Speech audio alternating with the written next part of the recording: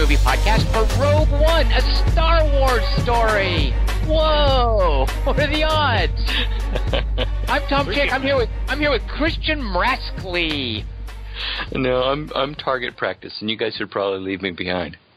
And with our tagline for Rogue One, Kelly Wand. Did you say Rogue Wand? I did. Yeah, with our tagline for Rogue Wand, Kelly Wand. Now, Kelly, that might be problematic as far as like spelling that phonetically, and plus that might also be copyright infringement on Bill the Cat. So, Kelly Wand, I would like you to give us an alternative. You spell with the Star Wars alphabet, though. Ah, right. You know there's a word for that. It's called like Oberish or something. Glossolalia. No. There's an actual word for those characters that you see through, the writing you see in the Star Wars universe. So, Kelly, Wand, give us in the English letters something, a tagline for Rogue One. The most exciting words in the English language: Star Wars prequel. Okay. Kelly, Wand, give us a third one. I liked it till they started talking. And do you have a fourth one? I wish it had shown more Felicity. No. Double. No. Let's see. If I were to vote, Dingus, if you were to vote on those, which one would you pick? Electoral College. Let's abolish.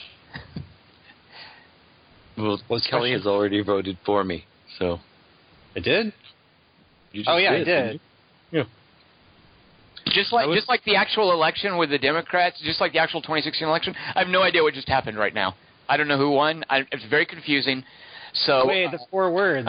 I'm totally just I'm totally confused by the spelling of and because I can totally see the way Bill the Cat is spelled that, and then I'm thinking about do English words appear in Star Wars? Well, before we get into that, Dingus, why would we be bringing up Star Wars? What movie did we see this week that might lead to this kind of conversation? Before we get into it. This week we saw Rogue One, a Star Wars story. A 2016 action-adventure science fiction Star Wars universe interstitial prequel movie about the opening crawl of A New Hope. It was directed by Gareth Edwards. And the screenplay was written by Chris Weitz. Chris Weitz, and Tony Gilroy, with story by credit to John Knoll and Gary Whitta, based on characters created by George Lucas. It stars Felicity Jones, Diego Luga, not Luga. Luga? Dingus. All right, it's not Diego Luga, it's Diego Luna, sorry. Alan Tudyk, Donnie Yen, Jiang Gwen, Riz Ahmad, Mads Mikkelsen, Genevieve O'Reilly, and Warwick Davis. Someone for everyone. Especially Warwick. Yeah, he is. Rogue One, a Star Wars story, is rated PG-13 for extended sequences of sci-fi violence and action. Kelly, did you notice how Dingus gets hung up on Diego Luna saying his name, but he has no problem saying Alan Tudyk? Yeah. Kelly, what things Did you know that was Alan Tudyk, by the way? No idea. And when I actually went to the IMDb page afterwards, and I didn't even go to the IMDb page. I saw some picture of the cast members at a premiere, and I was like, what is Alan Tudyk doing there? Oh, he must have played an Imperial officer or something I didn't notice. But wasn't he the voice of Abe or whatever that fish creature was in the not Hell Kid. What's the Benicio del Toro comic book movie? Not Hellraiser, Hell Kid, Hellboy. Hellboy. I was close.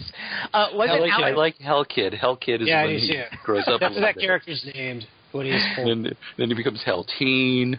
But was Alan Tudyk the fish person? Was that his voice in those movies? I don't know.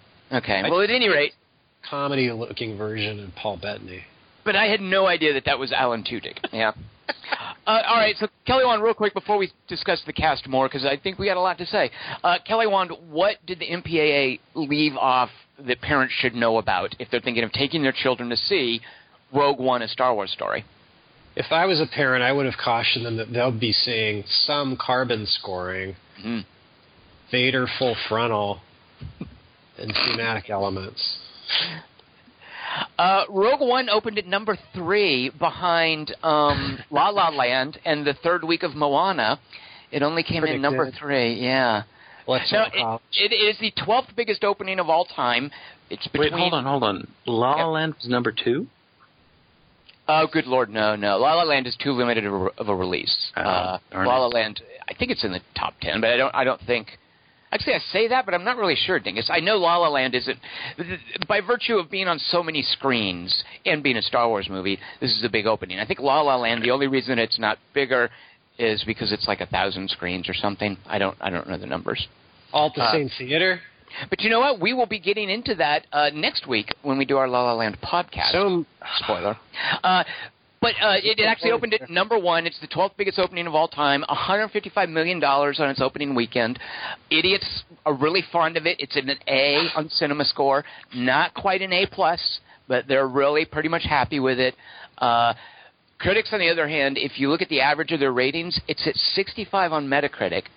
But if you look at Rotten Tomatoes, 84% of the critics are like, yeah, Star Wars, sure. Go check it out. Okay, fine. We're down with it. Yeah, so 84% of the reviews are positive. Now, Kelly Wand, before we find out where we on this podcast fall on that Rotten Tomatoes line, I would like you to spoil the entire plot of Star Wars Rogue One, A Star Wars Story, with the Rogue One, A Star Wars Storyopsis. Oh. Kelly Wand, like Gareth Edwards, I wasn't even trying. You got it right in rehearsal. You know what I mean? On the couch. Rogue Wopsis?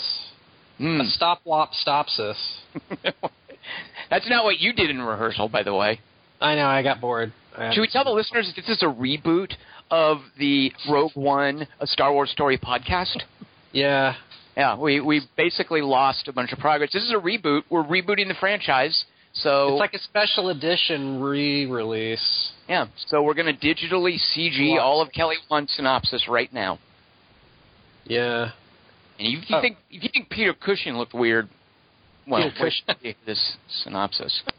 All right, take it away, Kelly Wand. Just use the Jeff Bridges. Why don't you save it? You're spoiling all right. who haven't seen it yet. That's a good point. That's not what this is about. This is about this spoiling it. Well, until you actually start the synopsis, no spoiling it. So you can start the synopsis now. Rogue Wopsis, a stop-wop stopsis.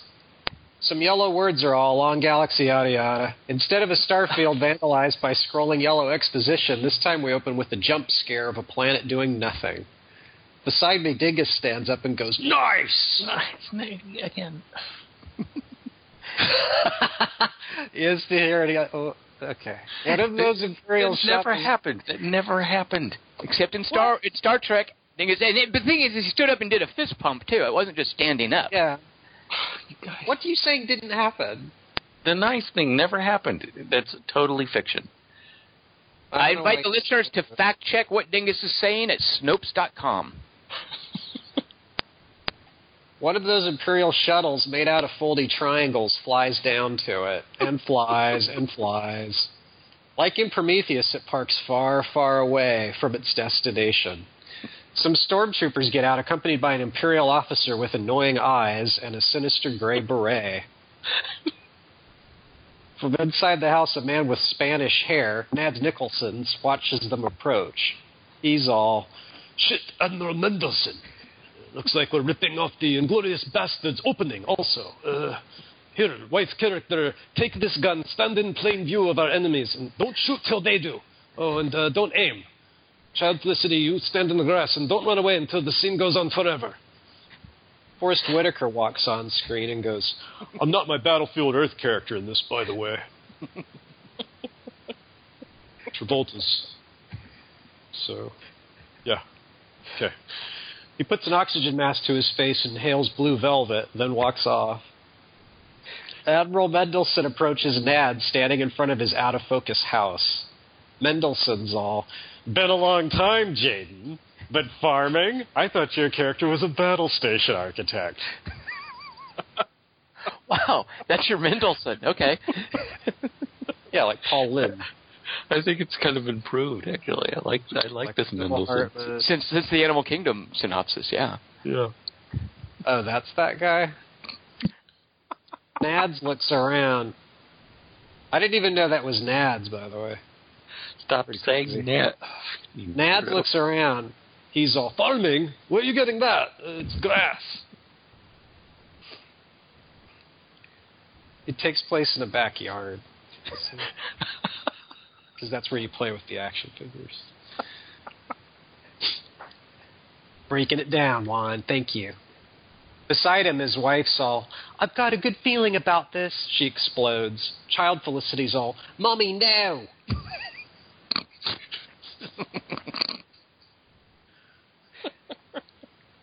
I have a good feeling about this Felicity Jones impression. Everything becomes Australian in my ham-fisted larynx. The explosion hands her a necklace graced with the shard of plastic glinting dully from it. The exploding mom's all, remember, Gina, as long as you wear this crystal, you can only be killed by Death Stars. Mendelsohn snaps his fingers at the yawning stormtroopers. 1138, Stinky, the daughter. Chase her around there. After the stormtroopers just shake their fists at her and give her a 3-minute head start, the kid runs into the only visible structure nearby, a cave with a fake rock in it. She lifts it up and climbs in. She waits in the dark while John Williams' music plays triumphantly, till Forrest Whitaker lifts the rock up and shouts, Don't worry, you'll be safe down here. I'll come back in 30 years. This was the 8th rock I checked, by the way. Fuck, they're standing right behind me listening. Good luck. I mean, good force. She's in this fake rock. I mean, not in it. He starts to shut it, but the stormtroopers arrest everybody. Some words are all, a moderate time later in the same galaxy as before, ellipsis. There's a shot of a planet doing nothing again. Dingus remains seated. Some more words are all, a different planet name, probably ends with Antoine. An Italian man rides an elephant with a toupee on it on screen. A bunch of chittering slugs and boogers wearing goggles suddenly bar his path.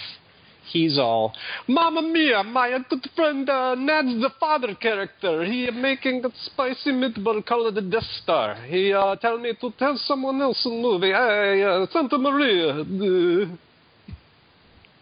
The boogers roll their eye stalks and put a bag over his head. I look over at the laser sitting beside me and go, been on that day. Meanwhile, Felicity farts awake at Imperial Jail. The alien pancreas in the bunk opposite her grunts and starts melting. Felicity's all, everything reminds me of me dad. Suddenly, a Frenchman and C-3PO walk in and shoot things. As she tries to run away, C-3PO pile drives her into the concrete and goes, Congratulations, you're now prisoner of the Rebel Alliance. I'm black in this, by the way. The Frenchman's all, Welcome to the Resistance, eh? Oh. They fly her to Yavin in 1977, where General Dodo Anna and Mon Mothma are staring down at that big strategy tray of radio channel CG from Episode 4. Looks like that land speeder, like fender thing, you know? Mon Mothma's all, this thing's pretty boring to look at without a Death Star in it. I lean over to the Christmas special sitting beside me and go, yeah, in the original draft of Star Wars, Kenobi killed Vader and stood at that thing too in the scene. But that would have made him more powerful than we can imagine. So they killed him off. General Dodonna's all, I'm the only character from the first Star Wars movie not to get an action figure. But it's not like I oversaw any military action of significance in the final act of that film. Wait, that was General Dodonna? That sounded like the monk, that Calamari. It's a trap guy, Admiral. What's his name? No, it's Tom. Okay, I see. Did you say it's Akbar? It's a trap guy? Yeah, Admiral Akbar. It's a trap guy. Isn't it? Akbar. It's Akbar. Nobody calls him it's a trap guy. I couldn't think of his name until Kelly said it. But anyway, Kelly's Dodonna sounded like Admiral Akbar, which I found. It's like calling Ernest the Hey Vern guy. Dodonna. Wait, Dodario. Ernest? Oh, those are... I'm not sure I knew that Ernest and the Hey Vern guy are different. They're not. They're not. Oh, okay. Quit trying to trick me. That's a good point, though, Tom. That's true. Didn't know that. Now back to the Star Wars office. Already progressed. Felicity's all. So far, all I've done with me life is hide in a cave and sit in a jail cell since age 6. That's how Felicity Jones talks in Star Wars. Snarling. Australian accent. Mon Mothra's all, which is why we've agreed you'll make the perfect revolutionary. The Frenchman's all, ho ho! Felicity's all, I don't know. I mean, okay, finally people I can trust, the Rebel Alliance. Hopefully me skills with fake rocks will come in handy. So where's me lightsaber? Mon Mothra's all, yeah, at this point in the chronology, the only lightsabers in existence are Vader's and the one in Obi-Wan's toy box. But don't worry, you'll be using this. They hand her a thick book titled The Idiot's Guide to Removing Death Star Plans from Cylinders by Manipulating 18th Century Steel Calipers, a Star Wars story. Mon Mothra's all, we need you to rescue an Italian from Forrest Whitaker, then make a speech that will hopefully motivate self-interested criminals of myriad alien races to go on a suicide mission for a floppy disk. Frenchman, you pop a cap on her dad first chance you get. We probably should have done that before he made the Death Star, actually. The Frenchman's all, Cherchez la femme! Oh. Maybe Ixnay on references to me killing the dad in front of what's-her-face here. Oh. Felicity squints at the book cover and goes, what's steel? Some words are all, a planet or moon sort of brown like Tatooine, but called 80-do. The Frenchman, Black 3PO, and Felicity tiptoe through an Imperial parade on a desert city street lined with scowling aliens. The Frenchman's all, ho ho! I hate my life. Whatever we do, mon amis, we must remember to keep a low profile, hide all incriminating jewelry from view, and try to blend in. An AT-AT pilot points at Black 3PO and goes, hey, what's one of our Imperial droids doing with that French rebel and the girl who escaped from our cell? Black 3PO's all, this act needs a polished pass. Suddenly, a blind Asian person with a wooden quarterstaff points at Felicity's necklace and goes, oh! Why you wear midichlorian necklace? You must be important character. I will become part of your group. He starts walking around in circles, chanting, I am the Force, and I have a little Jedi in me. How much wood would a woodchuck chuck? I am the Force, and I have a little Jedi in me. How much wood would a woodchuck chuck? The Frenchman's all, foie gras, monsieur. You shall fit right in. A fatter Asian with a chain gun plugged into a wall socket walks on screen and goes, I think I'm his friend. My name's probably something like Kars Clitorza. This time the Frenchman's not interested, but the guy joins them anyway. Suddenly everyone starts murdering the stormtroopers, so Felicity and her friends get captured by Forrest Whitaker. When the audience wakes up, Whitaker's taking hits from his oxygen mask while everyone removes sacks from the heads of Felicity, the Frenchman, Black 3PO, and Blind Stick Johnny. As they take his bag off, Blind Stick Johnny is all, ha ha, I'm blind. I also shut my eyes and not pay any attention to my other senses the whole way here. I got you 3 ways, thanks to the power of the Force. Ugh. I don't need bailing to commemorate the Asian culture. I look over at Admiral Mahdi sitting beside me and go, I know which character I am. Whitaker's all, my God, I had no idea I was capturing you, Felicity, when I ordered them to capture you. What a twist. He grabs a vacuum cleaner nozzle by accident and gets it stuck to his tongue, choking. Felicity's all, I like you for making me go down into that fake rock, but I'm angry at you for saving me. In fact, my feelings are too complex in this scene to properly convey, so I'll just let me body language do the talking. She just stands there. 3PO golf claps. She's all, speaking of which, why'd you want the Italian? Whitaker shrugs. Beside me, Dingus stands up and goes, nice! just like he did that one time in real life. Whitaker's all, if you think I'm interesting, where do you see this hologram your father left me to show you in case you ever arbitrarily showed up? He pushes a button on the vacuum cleaner, which spews dust all over him. 3PO golf claps again. Eventually, Whitaker finds the right switch, and a transparent hologram of Nads flutters vaguely into view. Felicity's all, he's as blue and transparent as I remember.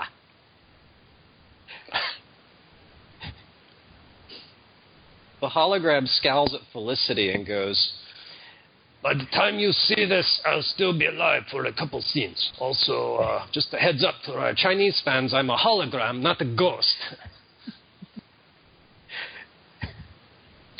But there's even more good news. I've done the Empire's bidding and made a giant space station that can destroy entire planets in 2 seconds.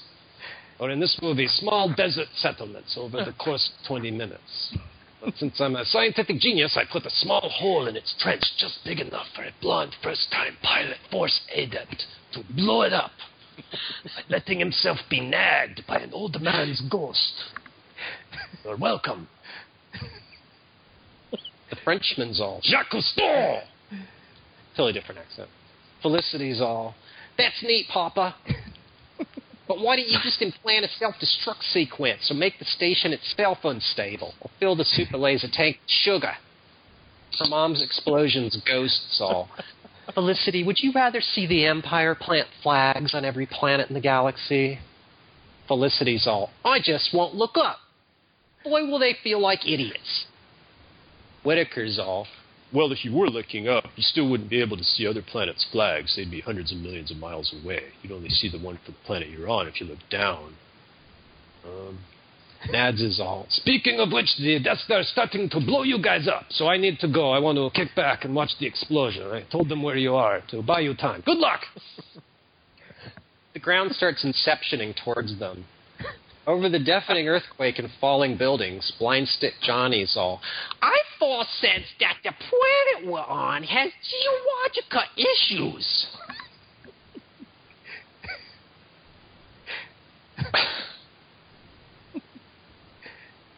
Whitaker's all, I'll stay behind. Your ship only has room enough for everyone. But they're already airborne. As Whitaker dies of talking, the Frenchman flies their ship in a straight horizontal line away from the oncoming wave of sand CG. Black 3PO's all, wouldn't it be smarter if we flew upwards, like out of that wave's path? The fat Asian's all, I'm afraid we have no choice. The writer of this film also wrote Prometheus. The donut shed, Chase Charlie's, straight line. Oh. Here we are. Johnny's all, oh, Prometheus! That's the movie that turned me blind. Felicity's all, oh, I can't look up. Like I said in my speech, I have astigmatism. Eventually the sand CG loses interest and they fly to a planet made out of cliffs, landing undetected near an Imperial military installation's back porch. The Frenchman aims a sniper rifle at Nads' head while Nads talks to Admiral Mendelsohn. Mendelssohn's all, Governor Tarkin was really CG when he talked to me earlier about how awesome your Death Star is. You could say the valleys of his cheeks looked uncanny. Also, Vader force choked me while told me not to choke on my ambition. What a nub.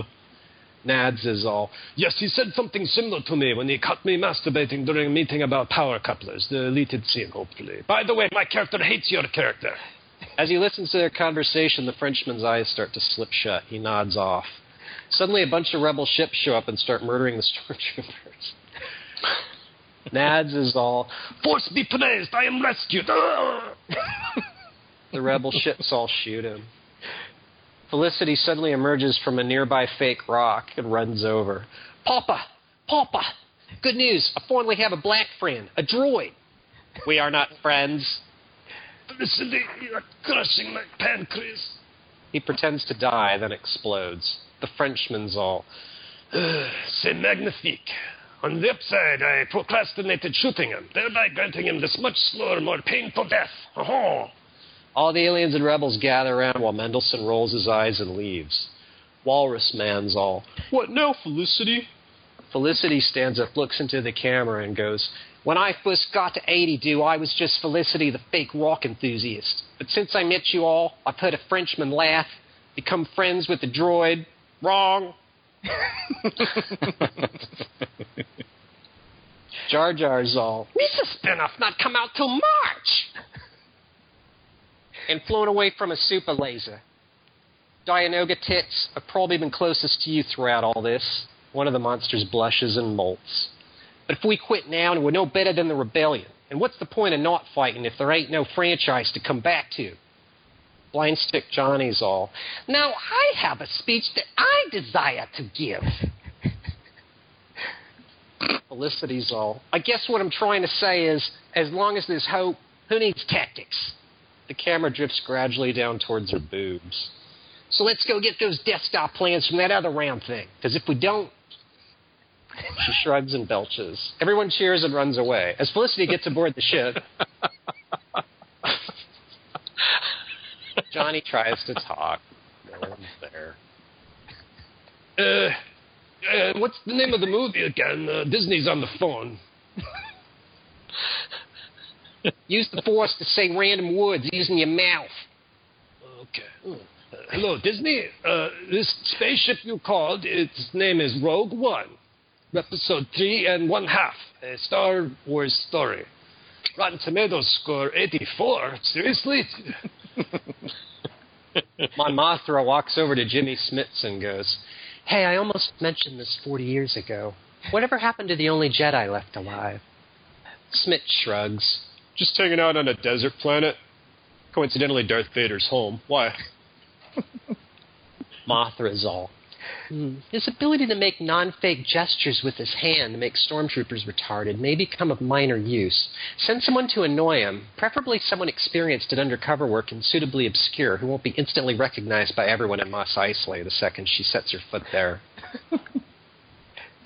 He's all, I know just the 20-year-old. Wait, shouldn't we loop in Yoda on this? He destroyed a lot of chairs, dueling the Emperor back in Ep3. Mothra's all, nah. Meanwhile, Mendelsohn walks into Darth Vader's bathroom and watches him take a shower for a few minutes. Enjoying yourself, Commander? Vader drops the soap. Mendelsohn's all, Lord Vader, the Death Star is almost perfectly round now. To show off its destructive capabilities, we reported those 2 cities we destroyed were actually the results of food poisoning and email hacks. Sir, you shower with the lightsaber? It's the only way I can reach my back. Meanwhile, based on Felicity's speech, her Asian friends attack the shield generator placed on Andor, while the robots and Frenchmen assist her on board the Empire's evil library in finding the proper microfiche. Down on Andor... Just as the Italian was about to perform some noble sacrifice, he exploded randomly. The Force is with us. Don't worry, the Force has given me a brilliant idea inspired by the classic Fast and Furious 7 set piece, Vin Diesel vs. Quiff. And also by C-3PO at the beginning of Episode 4. He stands up and walks through the middle of the intense laser crossfire, chanting, The Force is the Force, of course, of course. The Force is the Force, of course, of course. An Imperial commander's all, He's blind, run! As an exploding walker falls into a bunch of cheering rebels. Porkins flies by in a snow speeder going, Hey guys, I found a real easy way to kill these things.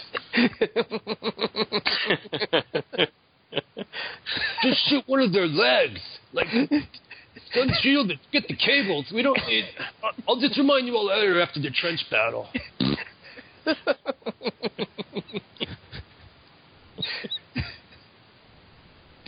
We don't have any overweight listeners. By chanting and walking, Blind Stick Johnny finally reaches the detonator someone forgot to remove from the middle of the battlefield. Oh, I just thought of something. I can use the Force to make my eyes able to see again. Oh, that's better. Holy shit, I'm surrounded by stormtroopers. He dies of fear. The fat Asian rolls his eyes, plugs his gun's extension cord into a wall socket, then walks towards the stormtroopers, going, Well, I'm Asian, and it worked for him. I'm the Force. The Force.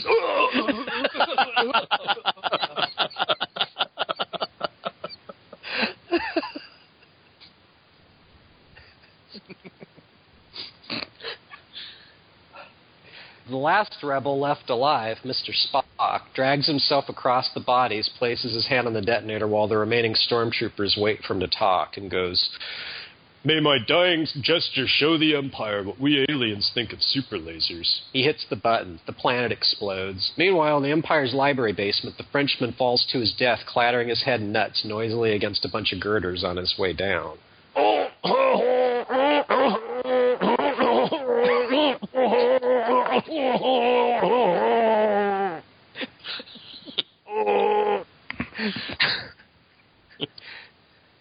At a keyboard, Felicity's all, actually, never mind, I found the on-off switch here by me foot. Suddenly, Mendelsohn walks on screen. Felicity's all, this is the rebels for killing... It's always something easy. Felicity's all, this is for the rebels killing me father. She starts trying to pull her gun out of its holster. Mendelsohn walks around till he finds an updraft that makes his white cape billow, then goes, Felicity, I've eagerly awaited this showdown ever since a Star Destroyer comes crashing through the window, killing all of them. In an X-Wing, Taupe leader's all, woohoo! Looks like they didn't make their door jam Star Destroyer proof. Cool, now we don't even have to use our laser. Suddenly the Death Star shows up and kills everyone. We cut to a Rebel IT guy sitting on a monitor screen. He's sitting at it, actually. On it. He's on a Corvette. He's sitting at a monitor screen. We clear? Watching a download bar slowly fill. Lorne Green's all, anything? Well, the graphics are from 1977, but they're also in 3D. What was the question? Suddenly Vader comes in, killing everyone. Lorne Green's all, get this to someone random. He fake tosses the floppy disk to the tech support guy, then hits him in the face with it as hard as he can. As John Williams' music plays, the disc is thrown, kicked, and vomited through slamming doors and dying hands, eventually to... Princess C.G. Fisher? You ever gonna turn around? Sorry, that PA tastes just like Harrison. I mean, I may not know what's on this floppy disk you just handed me, but hopefully it's Bob Hope. There's a shot of the Death Star not blowing up. Beside me, Dingus stands up and goes, nice! Yeah. Some yellow words tell me who mo-capped Tarkin's cheekbones, while John Williams' theme insists I should feel exhilarated. Goofy walks on screen over the rolling credits and goes, coming up in Rogue 2, see how the ice froze on Hoth. I lean over to Lucas sitting beside me and go, okay, so maybe it's not you. The end. Kelly Wand, thank you very much. Jesus. Gosh. I think Blind Stick Johnny was my favorite character. He's part of the lore now. He's part of canon. So Kelly Wand, my deepest fear is that Dingus might have kind of liked this movie. Really? Let's find out. Yeah, maybe. Let's find out. Like 84% is pretty high. All right. Dingus, what are your over and under for just to sort of triangulate how you feel about Star Wars or Rogue One Star Wars? Your deepest fear is that I might have liked this movie? A little, yeah, because you went with your son, and he's kind of, he's an impressionable young man, but he's also picky.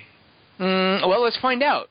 Yeah, I'm just a little concerned that I'd love to spend, the next 30 minutes, hour, just bagging on this movie, but I'm going to feel bad doing that if you were kind of into it.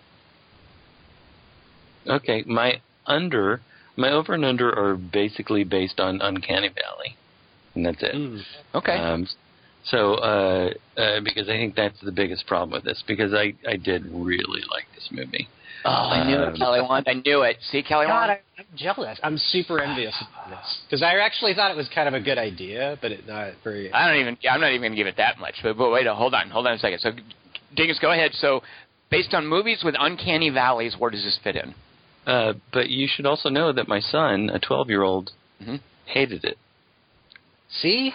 I knew it. You can always trust Kiernan. He's the one who ruined Iron Man 3 for me. So I always am curious what his barometer basically is. along the same lines as he hated that. He really did not like this at all. So I'm so proud of him. Good work, Kieran. I figured that would probably be the case.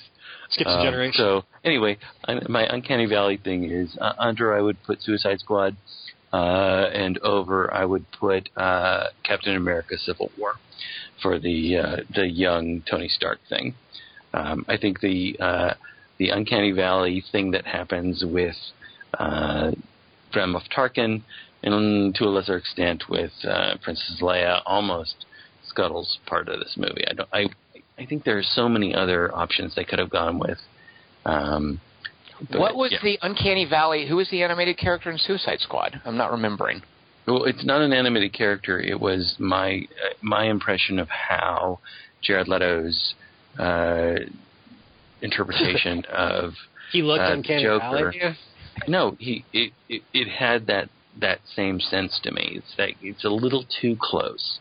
The Uncanny Valley thing is that is that robots are close but not close enough, and the things that Jared Leto was doing in that were close but not close enough,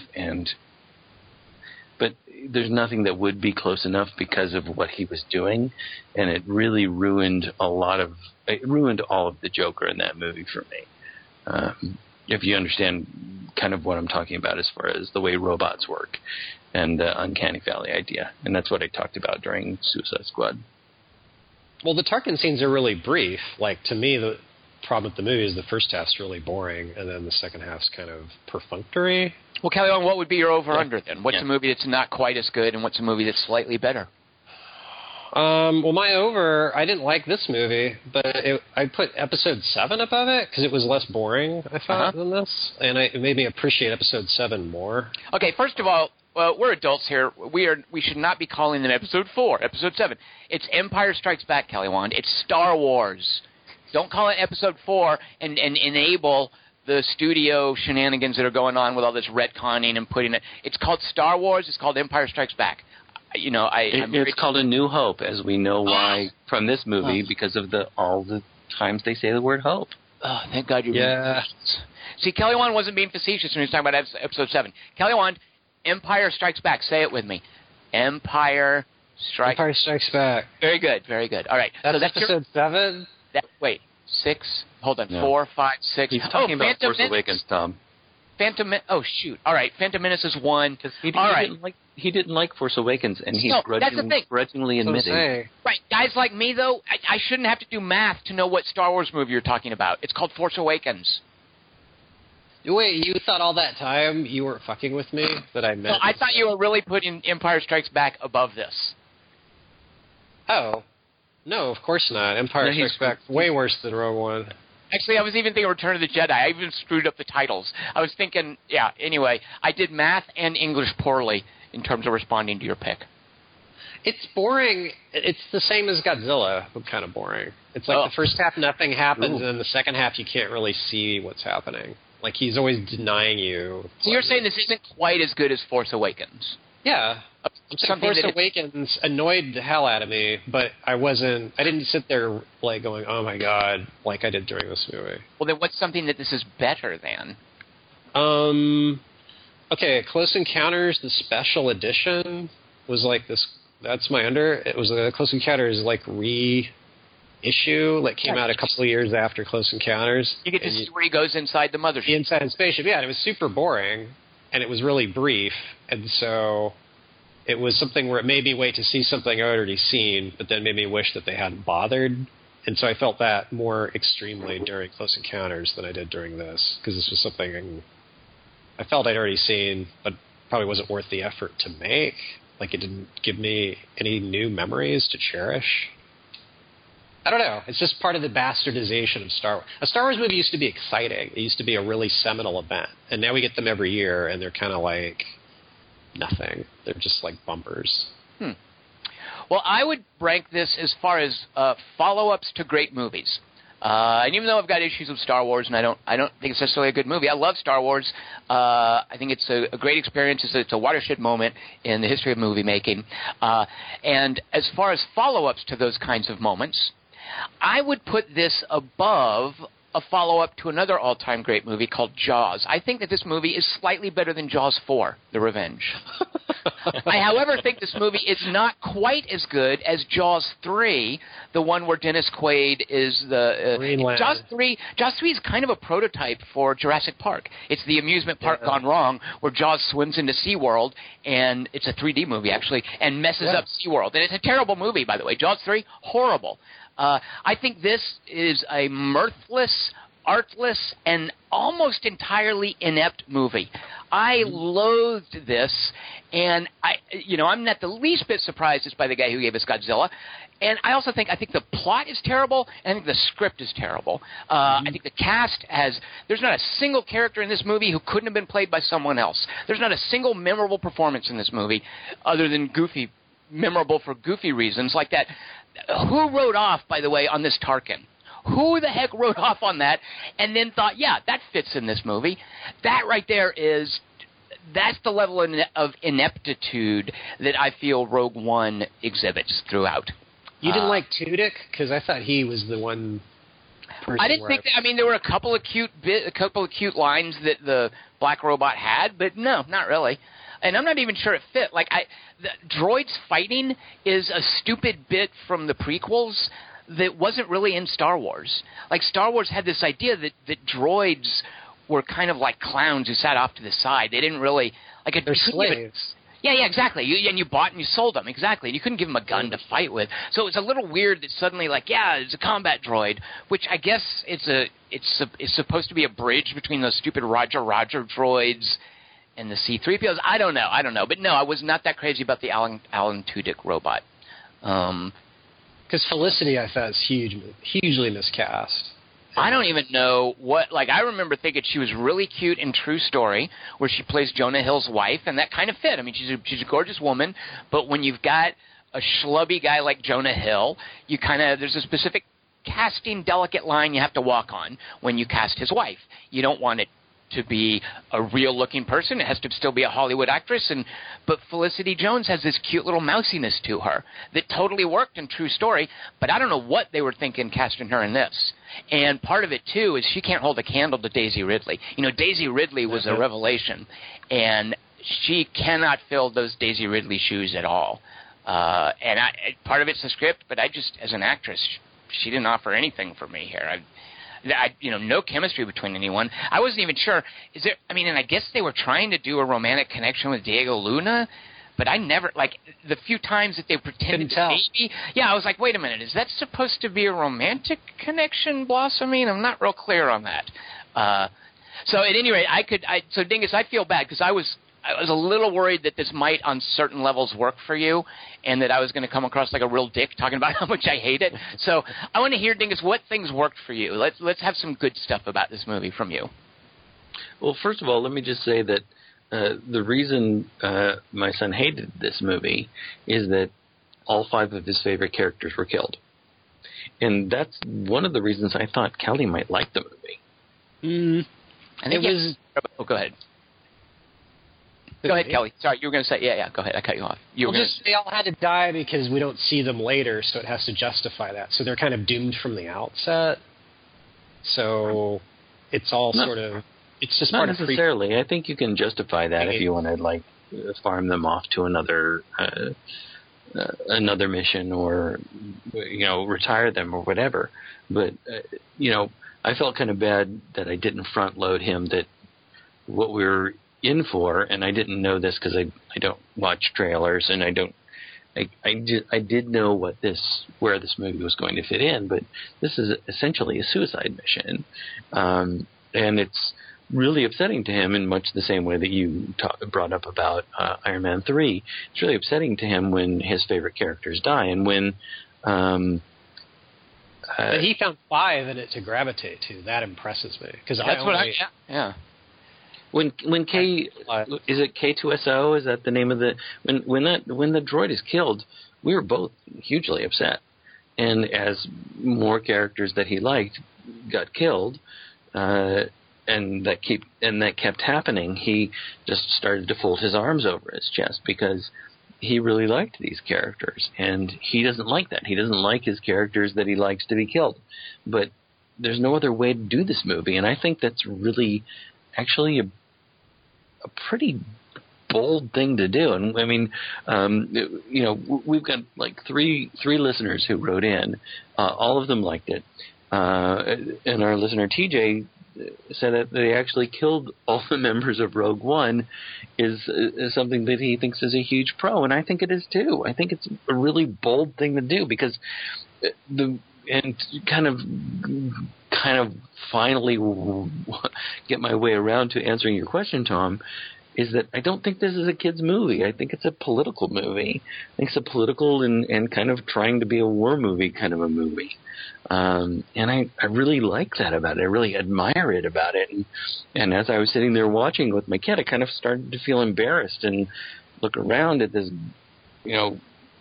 full auditorium of other adults who were watching it and wondering, should I have brought my kid to this movie? Because it's not a kid's Star Wars movie. It's more of an adult movie. And that's what I kind of admire about it. I mean, I use the word interstitial because it is kind of a placeholder. It is Disney, like, we're going to put something in the middle of, between episode 7 and episode 8 to keep your interest. But I like that it's more adult. To me, it seems, and I imagine I'm with you on this, Kelly Wand. I would give it props for that if I thought that the whole idea worked. And I think this is the same approach to filmmaking. And how do you cash in on a franchise that led the prequel to The Thing astray and that led Prometheus astray, in that it answers questions that nobody asked. Cared about. Yeah, The Thing prequel is about, hey, how did an axe get into the wall here? Well, we're going to explain it to you. We're going to break it all down. And it was pointless. I mean, it was just kind of retreading very poorly what they did very well in The Thing. Prometheus. What's the deal with those fossilized aliens and that sort of telescope astronomy thing? And it answered that. No one cared. It was suitably eerie and it was weird. It didn't need to be explained. This is a movie that's like, okay, how can we cash in on Star Wars? J.J. Abrams is doing the official follow-up. We've got the prequels. Where can we fit in a story? Nobody cares about, it's sufficiently alluded to about these plans to the Death Star, and that, I think there's a line about many Bothans died. Yeah, Bothans. And you got the sense that, there was some shadowy spy network. This is like making a sequel to Casablanca that explains how Victor. Prequel.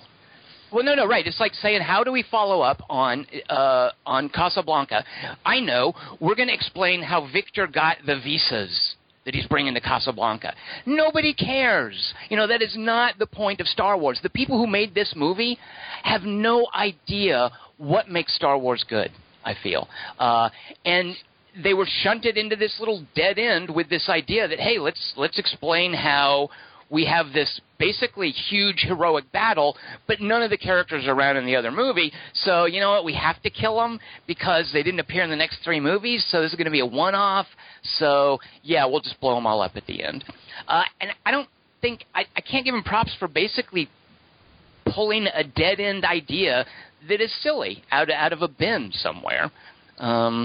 So I think that's one of the problems. That's just the story and the script itself. The writing, I think, is just terrible. But I think from the beginning, that's a flawed approach, is let's answer this ancillary question that I feel was sufficiently answered. And by the way, this whole – like I could nerd out on this whole idea that, this is immediately before the Star Destroyer catches up with the Corellian Corvette over Tatooine, really? I mean, there's so many holes in this.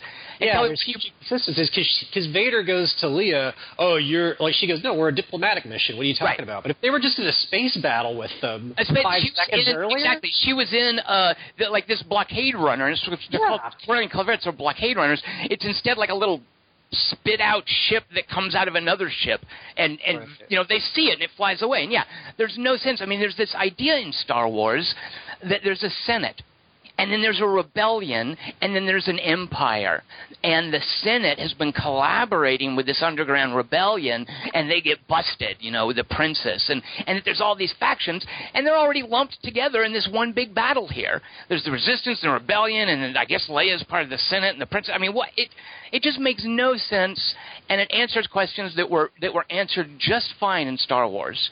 And as I said in our Prometheus podcast, this would be like, hey, let's make a prequel to The Exorcist, and we're going to explain what the noise is in the attic when Ellen Burstyn hears it. The fact that that's not answered is part of what makes it brilliant. So I just feel that this is a terrible approach to a one-off Star Wars.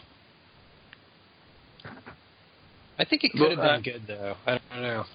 I totally disagree. You can see. Go ahead, Kelly. What were you saying? No, just like I still think. I think what Tom's saying is true. Like I think we're better off without the answers to that. But if, say, you were like saddled with that assignment and you had to do it because otherwise it was just going to happen anyway, you could make a kind of Saving Private Ryan sort of Star Wars movie, which you can see they running battle or something. They were playing with that. Yeah. I mean, they gave freaking World War II helmets. I mean, we know what the rebels wear in battle, right. and Garth Edwards or whoever's like, hey, let's put on these sort of G.I. Joe helmets, and I mean that from the World War II era, not the toys. Let's give them these G.I. helmets. What? I mean, that made no sense to me. We know how rebels dress in battle. We've seen that. It looks cool. We see it a few times here. Beige stormtroopers, really? That's their contribution? They're giving us beige stormtroopers and GI helmets. That's great. Yeah. But don't you see the political back and forth that they're doing with that, even with the beach stuff, but with all of this? I do want to hear. Isn't that interesting to you? No, I do want to hear your idea about what the politics are, because I think it was either lost on me or I was just too fed up with it. But explain what are the political points the movie makes? I'd be curious to hear. All right. Well, first of all, I think that the movie lays it out for you right at the beginning. That we're in for an idea of empire versus rebellion, or what the difference is between peace and terror, or what the difference is between overwhelming force versus a ragtag fugitive fleet, or whatever. So. And what the nature of what actual terrorism is, being an assassin, the attack in the Jeddah city, I think all of those things are very much trying to lay this groundwork of an idea of what is actual terrorism and what is. What's the difference between what a group of rebels does to get their world back or to get their universe back, and against an overwhelming force? And how is that terrorism, or is that terrorism, or is that resistance? And what's the difference between those two things? Because I was constantly struck by, and even my kid leaned over, and he was having a hard time understanding. He's like, I don't feel anything more for the rebels than I do for the Empire. I mean, they both seem to be doing the same kind of crappy things to each other. I mean, he's like, I don't feel anything more for these people than those people. And that attack in that Jeddah city is essentially looks like an ISIS attack or Mujahideen is what I was thinking. Like yeah. And my kid even said, the way they're dressed, they look like ISIS. I mean, he understands that based on images from the news. So what I think this movie was kind of forcing us to look at is, what is this? What are weapons of mass destruction, and how do you fight against those? And how do you fight against an empire if you were being occupied? And if we were occupied as a country, how would we fight? And would we be considered terrorists, or would they be considered terrorists? And what's the difference between peace and terror? And in trying to enforce what you want out of your freedom. And I think that this movie is, for that reason, is advancing those political ideas. And when Jin is saying, like, I don't have the luxury of having political opinions. I've never had that in my life. I don't have those luxuries. And she even says, you're no different than a stormtrooper. I think she's the one who says that. And then what's his name? Callion? I can't remember his name. the Diego Luna character is about to assassinate somebody just because they told him that you have to assassinate this dude. So what's the moral imperative here? And I think that this movie is putting those things forward as far as war is concerned, as far as politics are concerned. It's dodging in the answers, though. So, well, here's Dingus, where else have you seen that in Star Wars, in the Star Wars movies? What do you mean? I guess I'm trying to lead you here. And what I'm saying is that I definitely see what you're talking about as something that probably the filmmakers were thinking about. And I think it's another example of how they don't have the slightest idea what makes Star Wars great. Star Wars is a fantasy. It is not about the political gray area between an empire and a rebellion. Every nerd has sat around and had the conversation about, the empire probably does great things. And you see, it's like the Roman Empire. You talk about the Roman Empire as evil, but they actually civilized the world. And you can talk about the empire that way, but the movie doesn't think of it that way. The movie has good and evil. It has good guys and bad guys. Exactly. The movie is a fantasy world without moral ambiguity, right? And to use it as a platform and I guess whether you think the message is clumsy or not, but as a platform for any kind of message about WMDs, about terrorism, about insurgency, about freedom and order, I think it's a betrayal of what makes Star Wars cool, in that it's not about those things. Nobody in Star Wars has ever thought, what, maybe we can work with the Empire and make good things happen. And actually, this might be in the prequels. I don't know the prequels well enough to know whether or not this is true. But in the first three movies, in the original movies, it's all fantasy. Science fiction, there are many different kinds. Like Star Trek, for instance, is great at examining ethical issues and political issues. And historically, it's been that. Star Wars is not that kind of science fiction. And I don't think Gareth Edwards or the doofuses who wrote this story and script know that. It just makes no sense to me. So even if you do like the message, I don't think it fits. And I see what you're talking about, Dingus, but I just feel like I don't, other than telling me that, resistances have to do terrible things. When Diego Luna gets up there and says, I've had to do terrible things, I've had to assassinate and sabotage and spy. He actually shoots one of his own guys at one point. During the Mujahideen attack? Yeah. Yeah.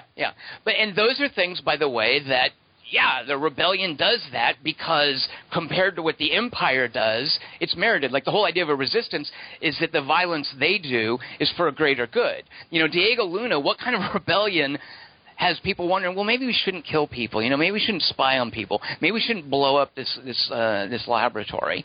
Diego Luna's 11th hour second guessing that maybe the rebels aren't great, so I'm going to go with you on this suicide mission. That just felt really clumsy to me. And it just felt like it came out of nowhere. But people have... Go ahead, Kelly. Well, just if Kieran's not rooting for the rebels in a Star Wars movie, then it's a problem with the movie. You know what, Kelly? That in so many words, Kelly, exactly. Like a Star Wars movie is about rooting for the rebels, booing the Empire. Booing the Empire. But why can't the movie stretch that? Because we've had... Even during I remember during the George W. Bush administration, there were things that people made a link to America as the empire because of the way we were rolling over Iraq and Afghanistan and whatever, and the way we were treating the world. There was this internet meme about America being the evil empire. That we're the ones. Sure. And I'm not saying that I agree with that. I'm just saying that was a thing. And why can't these filmmakers in this interstitial movie address that? Well, I mean, because I think that's what they're doing. What's already come. Like in Star Wars: A New Hope, which takes place right after this, there's none of that shading. Like it's Leia. We're booing Vader instantly. And if you watch these movies in sequential order, like if this is episode 3.5. I think it's going to be jarring to kids or any viewer if you're coming from it's like a terrorist insurgency, and then suddenly it's Alec Guinness going. I mean, this is what it was. It's fine to look at it from our youth as this was black and this was white, but why not be able to? Why not be able to do sort of a positive retconning? In my opinion, what are you getting out of it? the idea that there are shades of gray, that there are differences of what's going on politically in our modern times, and how that might be able to influence or just sort of color in sort of the various lines and the various shades and the various shadows and whatnot by looking at what the politics might have been leading up to this, because it is very much like Tom said, it's just black and white, black hat, white hat. Yeah. But there are other things within that, and why not be able to fill that in? So here's how I would express it to you, Dingus. I totally get what you're saying, and I like this idea. That's one of the things when you talk about these ideas that during the Bush administration, hey, America's the empire. Star Wars is a mythology, and it's a valuable way. It can be a valuable way to look at the world and consider the world. And as a criticism of the Bush administration, America is the empire. I think that's a valid way to use a mythology. What I would sort of, as a way to maybe help you understand how Kelly Wand and I sort of see this, do you remember when we saw Deadpool? And Kelly Wand and I were really on board with Deadpool, but you brought up this idea that an R-rated comic book, it feels out of sorts with the Marvel Universe, that adult perspective that Kelly Wand and I really enjoyed. Dick jokes and F-bombs and nudity and pegging, which is something I learned from you. We got all of I learned the word from you. Okay. The act I learned from Deadpool. But Deadpool, Kelly Wand and I really enjoyed opening the comic book universe to that level, to that tone, and you kind of felt like it was out of sorts. Now, I would argue that the Marvel Universe, comic books in general, that's super wide, and it allows for those different kinds of tones. I don't feel that the Star Wars mythology is that wide yet, that it's that ready for this kind of tone, mainly not because I don't want it to do that, but mainly because I feel this was way too ham-handed. This didn't express what it was trying to do well enough, and that's just for me personally. Maybe I have different criteria for those messages, but I also kind of feel like it doesn't really fit. Star Wars doesn't need to do that in a similar way that you kind of felt like comic books don't need to appeal to adults and have all this R-rated stuff and violence in them. So I think maybe the same. Go ahead, sorry. That's kind of a mischaracterization. I don't feel comic books shouldn't be able to do that, but the Marvel Universe... Yeah, fair enough. Yeah, exactly. Right. The Marvel Universe, and yeah, right. The Marvel Universe... My kid had such a buy-in to it and was so looking forward to it, and I couldn't take him to that movie. But yeah, exactly. So comic books, right, we freely concede there are all kinds of weird comic books, but you're right, comic books that are being presented for mass consumption, for audiences, for children, children want to see a Marvel Universe movie. Right, exactly. Right. And so I would say it's the same thing with Star Wars, is that it feels out of tone the same way that you felt Deadpool was out of tone with the other Marvel Universe movies. It's like sending Charlie Brown and Linus to Vietnam. And it's turns into... See, now that sounds cool, Kelly Wand. I would love something immersive like that, but it would have to be well done. And I had an issue with... I didn't... Yeah, because I get, I was watching that scene on Jeddah and thinking, oh, these are the, they're dressing up the rebels as the Mujahideen. They didn't even bother to make the Imperial vehicle look like anything other than a tank. I mean, it looked like a tank. And we have insurgents attacking a tank here. Okay. And lots of dead stormtrooper bodies. And I think you're right about that. I mean, and the dead stormtrooper bodies, I mean, those are dudes in there. Those aren't robots. So whenever anyone gets blown up, that's a person getting blown up. But see, now, so during that, I felt weird about having my kid there. I mean, it felt weird. But Dingus, doesn't this now, when you watch all the stormtroopers dying in Star Wars, when you see Han Solo and Chewbacca mowing down stormtroopers and running around the Death Star, I never felt bad for them. That's the thing is now it seems like should you carry that into those scenes? Don't you feel like it feels a little like that's an odd thing to be thinking about when you're watching the fantasy? I got to be honest with you. I always felt that way. I felt weird about that every time, even though I love those movies. Once Luke gets into one of the suits and Han gets into the suit, I realized, wait, there were people in those suits. I mean, I realized that from the beginning, and I just sort of pushed it to the side. But I don't think the movie wants you to fuss with that. When Luke, it doesn't. When this young fella came out of University of Southern California Film School, and he got together the budget to do this wacky adventure science fiction film in Tunisia, I don't think that's what he had in mind. He wanted these stormtroopers to be disposable. He wanted the audience to be thrilled at them being mowed down because the good guys were prevailing. He didn't want us, and granted, it was from a very different time, of course, he didn't want us to think, oh my gosh, there's people in there. Gareth Edwards and Tony Gilroy and the other people who wrote this thing, they now are introducing this idea that I don't think belongs. And that Kelly Wand used the word undermine, and I agree with that. I think that if this movie had worked, I think it would undermine the other Star Wars movies. I totally disagree with that because of where the series is going, where we're going right now as far as the story is concerned. Because we just look at Force Awakens and the blood on Finn's, the blood marks on Finn's. On visor and how we understand what Finn is. I mean, we are shifting the way we understand that these guys are not robots and that soldiers are not robots. Soldiers are not expendable. I mean, they are expendable. We consider them expendable. Maybe they shouldn't be. And Force Awakens set the table for what's going on in this movie. I mean, look at the blood marks on his.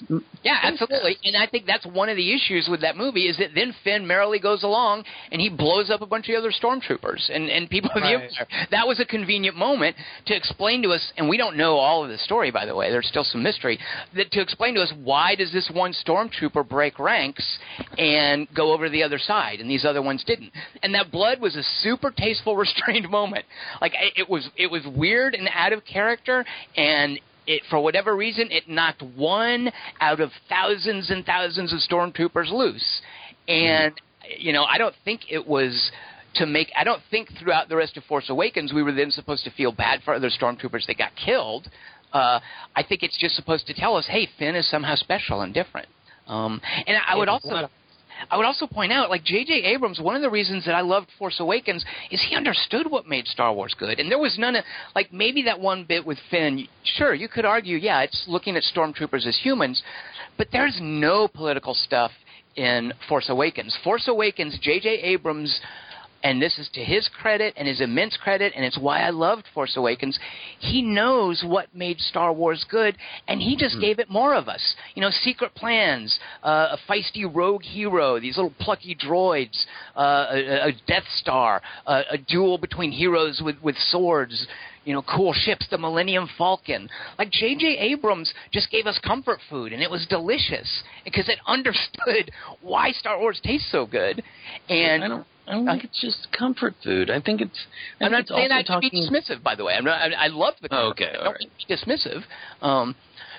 Sorry, I did cut you off, but I just want to, I don't feel that this movie understood those things that J.J. Abrams understood. There's no comfort. Well, here's the thing. One of the things I loved about Force Awakens was the way BB-8 was handled as and I said this early on, as a being. As a life form. There's something that she says early on about he doesn't respect life. I can't remember the exact line. And Josh Lubliner, another of our Josh L, another of our listeners who's writing in, said that about the droid, the main droid in this movie, Z2SO. I can't say his name. It doesn't roll off the tongue. We'll just call him Alan Tudyk. but it's the Alan Tudyk, the droid character, and him saying that Josh says he was genuinely bummed when he died, because there is I think a shift from stormtroopers or droids or just things that we can just feed, that are just disposable, or they're characters that we actually care about, and what does that mean as far as what life is, and what does that mean as far as there's this, even what gender is. I mean, there's this thing early in the movie where Ben Mendelsohn's character says he's got a child, go find it. He doesn't say go find her or go find him, go find it. There's this idea of what life is, or what presence is, or what being is. And even in those stormtrooper things, I kind of like the way that the series is shifting a little bit this way. And I think that doing it in this sort of interstitial movie in a political way, in my opinion, and making sort of a political war movie in this, this is kind of a movie that we're going to just kind of wedge in here. We're going to do these things with this movie that we couldn't do with the other movies. I think is actually pretty smart, and I disagree with you guys that it's so poorly written and that this is not an understanding of the Star Wars universe. I think it's more of a way of moving where we are now as opposed to where we are in 1977, about an understanding of where we are politically in a different way. Let me one area where I definitely agree with you, Dingus, and where I really admired this movie. As I was watching this movie, and I loved this, I loved how few white characters there were.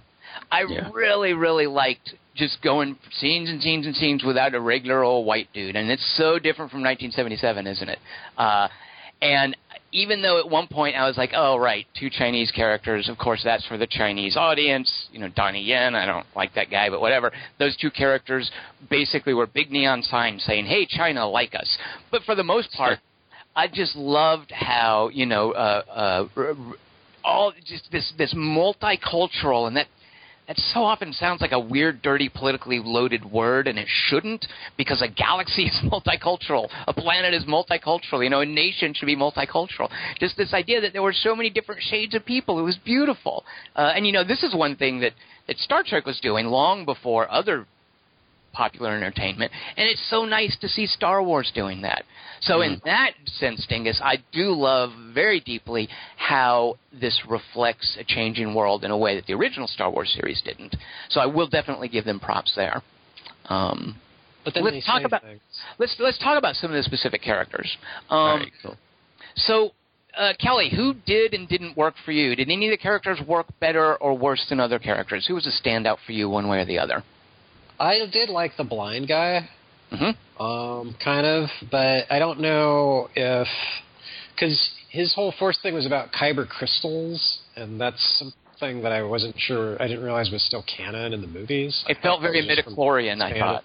It did feel that way, but it also felt like it was an energy source that was, it was the first time I felt like in a Star Wars movie, there's an energy source that we have to respect. We have to be careful about how we use the Death Star. But it's never brought up again in subsequent movies. And well, it's kind of preparing you for that, because this is why we haven't destroyed a planet yet. Just do a city. We need to make a statement, not a oh God, what's the line? But then a few short moments later, they're going to blow up Dantooine, though, or Alderaan. Sorry, that's another thing. I was like, well, wait a minute.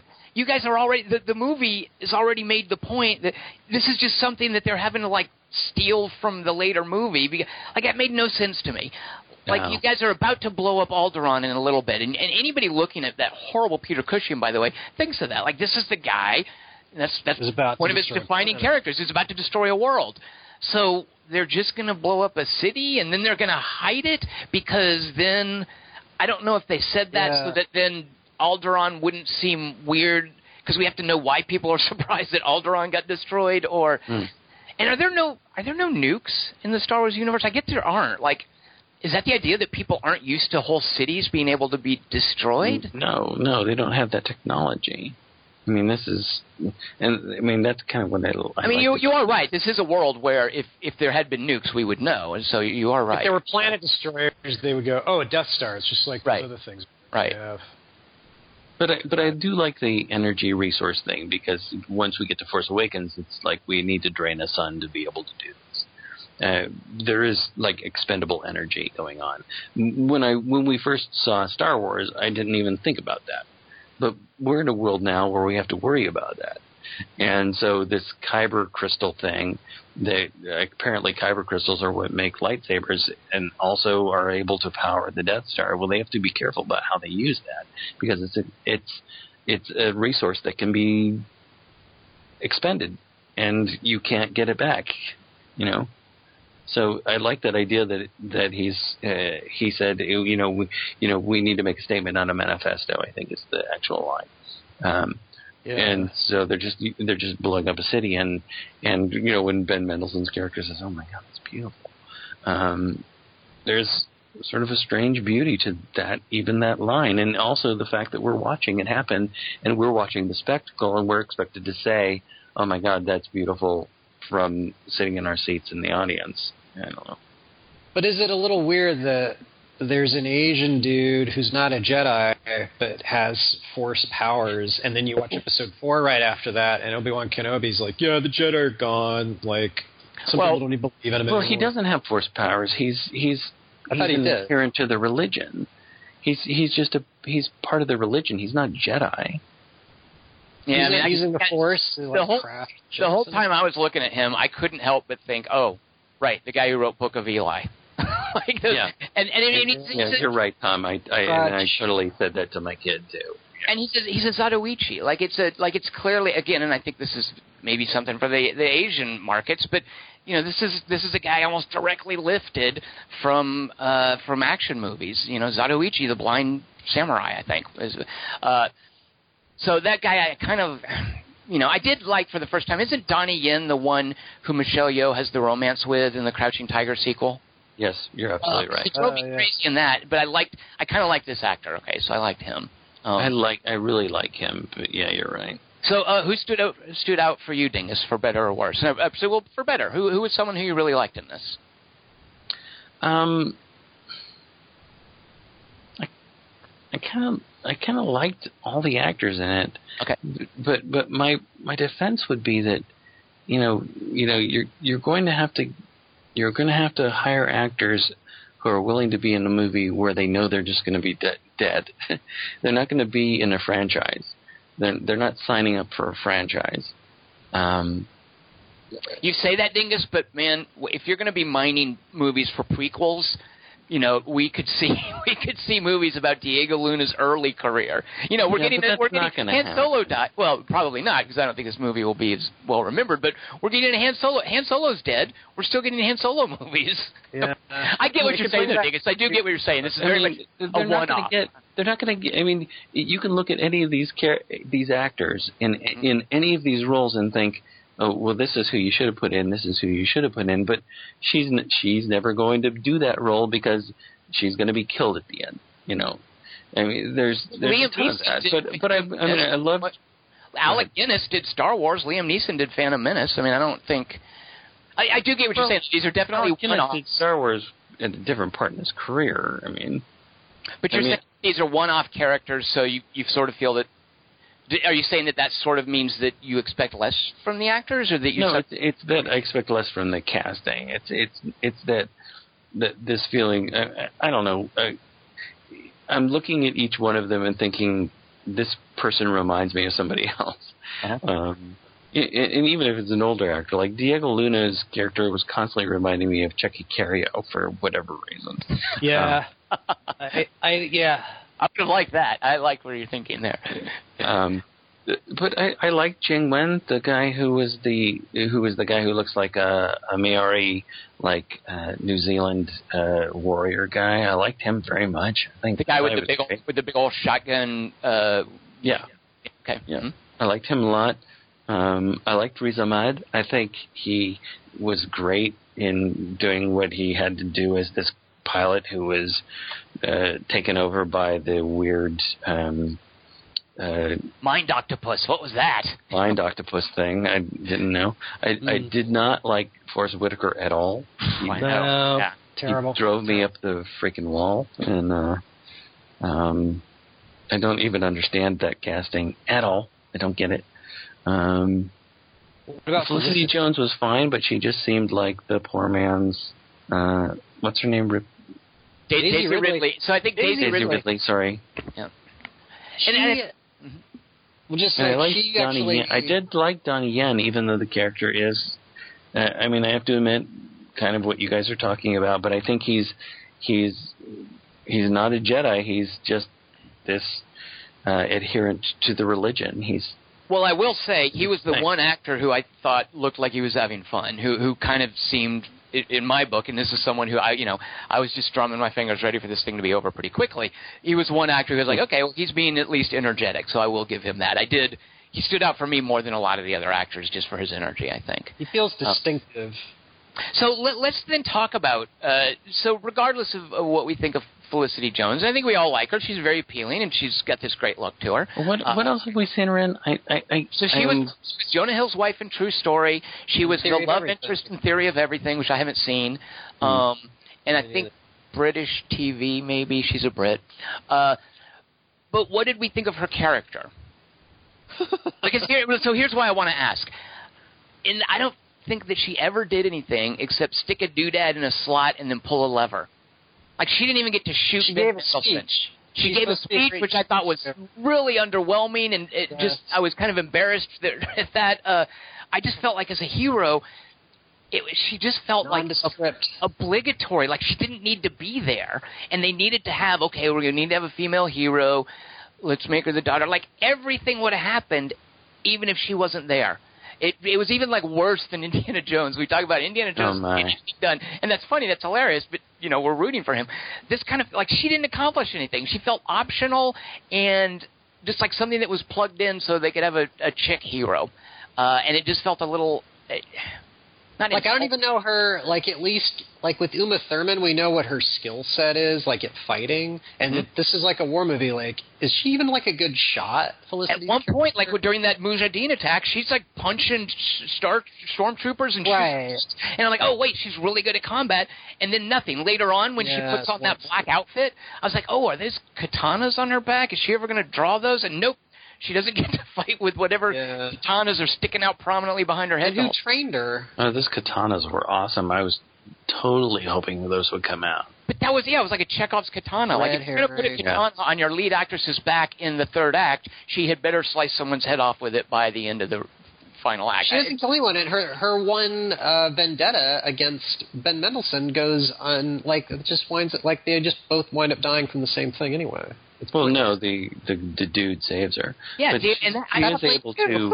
is able to flip up through that weird, like, what is that thing that closes and opens and closes? Oh, the sphincter thing. It's a sphincter. The sphincter. She's able to flip up through a sphincter. I mean, she's able like to every now and then, they give her, it's like, okay, well, she's got to punch stormtroopers. She's got to get up through this perilous moment. She's got to climb. Not exciting. Not exciting. I just felt that after Daisy Ridley, we deserved better. And in fact, if she's not, here's the thing: it was potentially interesting that she wasn't like Daisy Ridley, and she wasn't force sensitive. She have to use her wits or something, or like she can't fight. She's like she has to like make up for, like, Han Solo didn't believe in the Force either, but he can still like be awesome in asteroid fields because Chris Markinson says he liked Felicity Jones, but she seemed like a lead character who should have had more to do more often to me.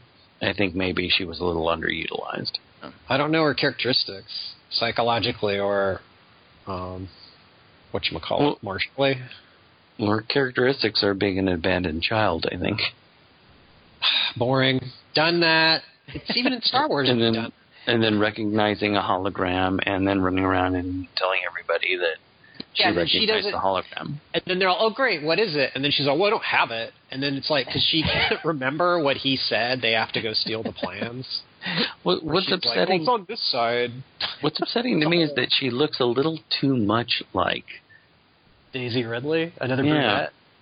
She looks a little too much like that. I wish they would have chosen somebody else. I mean, it just looks a little too much like Daisy Ridley. I can see that, just like cute leading actress. But I just thought she had none of Daisy Ridley's spark. And Daisy Ridley acted like it was all really happening. Like, she was so committed in that role. Like, I don't know, she seemed ready. What do you guys think of... okay, this might sound weird. Let me just lay this out. And so there's a series of fantasy stories from Poland called The Witcher, and there are these Witcher video games. Kelly Wand, quit giggling. And there are these Witcher video games, and at one point in one of the Witcher games, the characters are talking about cholera and people curing, cholera epidemics ravaging populations. And, Witcher has, like, dragons and spells and elves and stuff. At one point, Diego Luna Shut up, Dingus. That was an error you made earlier, and you incepted me with it. Yep. Diego Luna accuses Felicity Jones of being in shock. Now, shock is a medical. It's like a description of a medical thing that happens to someone. Yeah. So does that mean are there like polio and cancer? Do these medical maladies exist in Star Wars? Like only Lou Gehrig's disease. Well, I'm wondering, like, is the fact that someone refers to shock, like it's the same thing, I mentioned in a Star Wars game, someone refers to the ATSTs as chicken walkers. There's no chickens in Star Wars. They don't exist. Does shock exist in Star Wars? And is that weird that when he said that, I was like, wait a minute. I don't think that's any more weird than saying he went back home. I mean, home is a concept that we understand. I think shock is something that they can understand as well. No, but shock is a 20th century medical term. Like it would be like talking about not the same, but there are different kinds of shock, and it has to do with your circulatory system messing up. But it's a medical term related to 20th century medicine. Would it help if I got out and pushed? Well, it might. Like, for instance, what if someone said IV, for instance? Like, we're going to give you an IV drug. I mean, the thing is that and maybe it's just me being super sensitive to the fact that I felt that they didn't understand the fantasy universe of Star Wars. This is a world where a Bacta tank just heals you. You get in a Bacta tank, you're fine. And the Diego Luna rolls out this accusation of shock, which... I think a better script would have said you're just stunned. You don't know. Like the fact that they used this medical term for the 20th century just felt weird to me, and that might be nitpicky. Her pupils are dilated. Well, kind of, sure, yeah, that kind of thing. The midichlorian count's super low. Now it wasn't that bad, to be fair. Yeah, they didn't do a midichlorian thing. Although, all right, so if somebody is about to kill someone else, the force around them looks different. Really? Because that's what the Zatoichi guy says. He's like, oh, his force looked different around him because he's off to kill someone. What? I don't remember that line. No, he's talking about does he look like a killer? That whole assassin thing. I'm pretty sure that when Diego Luna goes off with his sniper rifle and they say, like the eye. He had his gun in snipe configuration, whatever that means. Yeah. That Zatoichi said the force acts differently around someone who has an intent to kill. And I could be misremembering it, okay. But I think he. And again, I just felt weirdly. The force acts differently. Kelly Wandy didn't say that. What? I love that. How do you feel about this? And this is something that both I thought of and that Chris Markinson said. How do you feel about the fact that Vader was living in Mordor? The lava thing. Yeah, right. It made me laugh. By that time, the whole movie was like. What, was this just me, or did Vader look a little chintzy? And I don't know if he was a CG. He did. He looked like Kenny Valley. You're absolutely right, Tom. He looked chintzy, and I think that the Star Destroyers looked like models. Oh, there was one point, Dingus, though, when you first see a Star Destroyer coming out of the shadow, I think, of the Death Star, and it looks like a plastic model, and I was like, whoa, that's kind of cool that they're going for that effect. Practical effects. And then later they didn't really do that. But when it looked like plastic, Dingus, I almost stood up and went, nice. Jeez. Why would you think that? Because to me it just looked like a kid's model. And it was so weird. They were going to use that as a visual choice. I would because if you look at John Dykstra's early special effects work, which Star Wars is, they're models. They look like models. It's awesome. Like that taps into the 12-year-old me seeing a science fiction. Right. But I think it was just some weird thing, like Vader looking chintzy. Like the visual effects in this were just so erratic, and specifically. Like, come on. I mean, Dingus, you said it almost ruined the scenes for you, but who thought that Tarkin was a good idea? Like, why? Seriously, recast the role. We're okay with that. It's been long enough. Thank you. Kids who go to see this movie have no idea who Peter Cushing is. And people so it doesn't matter. They're going to wonder, why is there a Gollum here? Like, why does Gollum show up to talk to Ben Mendelsohn? Who's that weird alien talking? Yeah, exactly. And to end with that weird shot of the anime Princess Leia. Oh my God, that was just weird. And they did a ton of work to make that work, by the way. That whole thing work. I mean, they did a ton.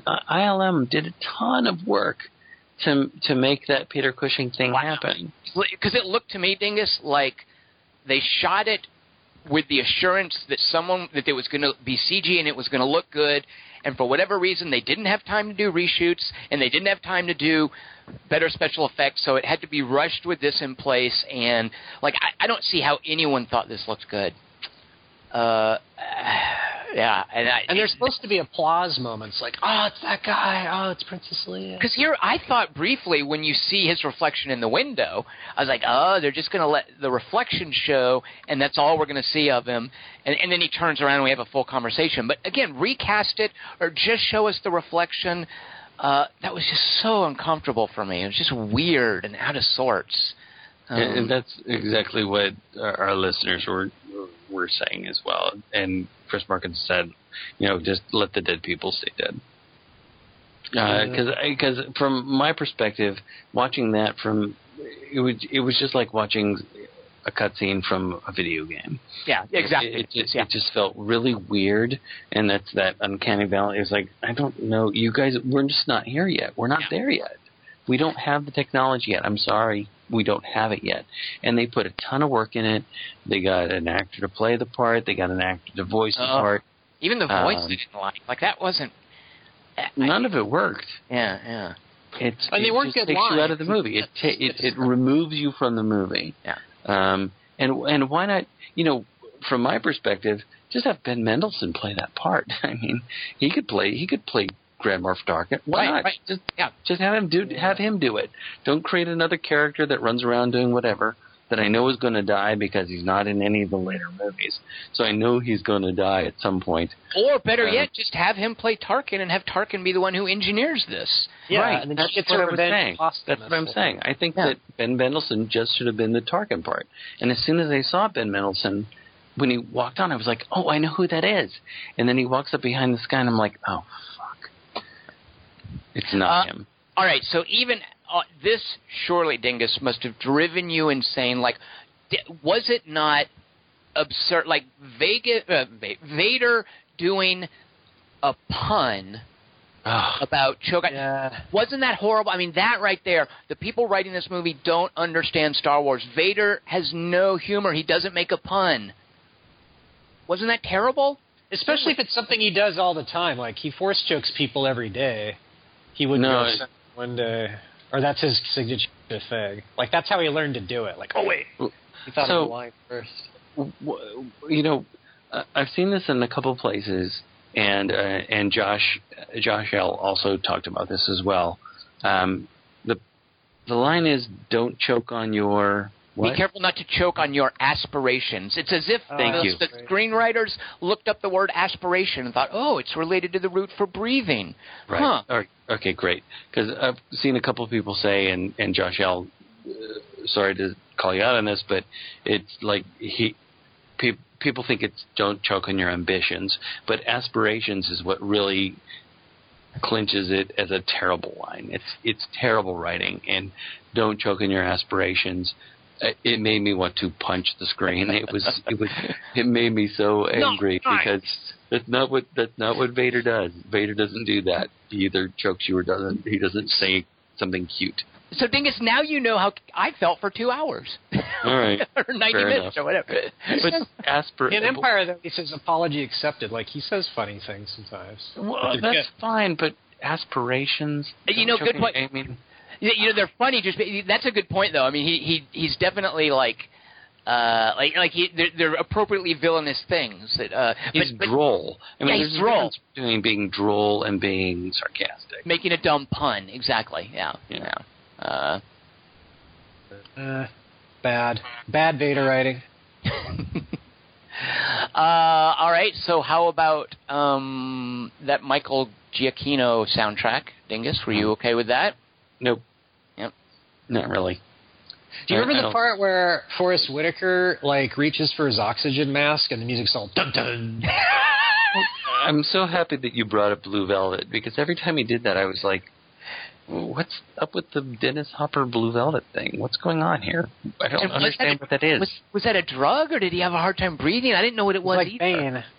I didn't get the character with or without it, so it was just it was a terrible character. And I really, really like this movie, but that character and that oxygen, I didn't know what he was doing. What's he doing? Yeah. But So, all three of our listeners who wrote in really liked the ending. How do you feel about the ending about everybody dying? Yeah, I've already seen Deep Impact. All right. Yeah, well, fair enough. No, as far as everybody dying, like the deep end, I agree with you, Tom.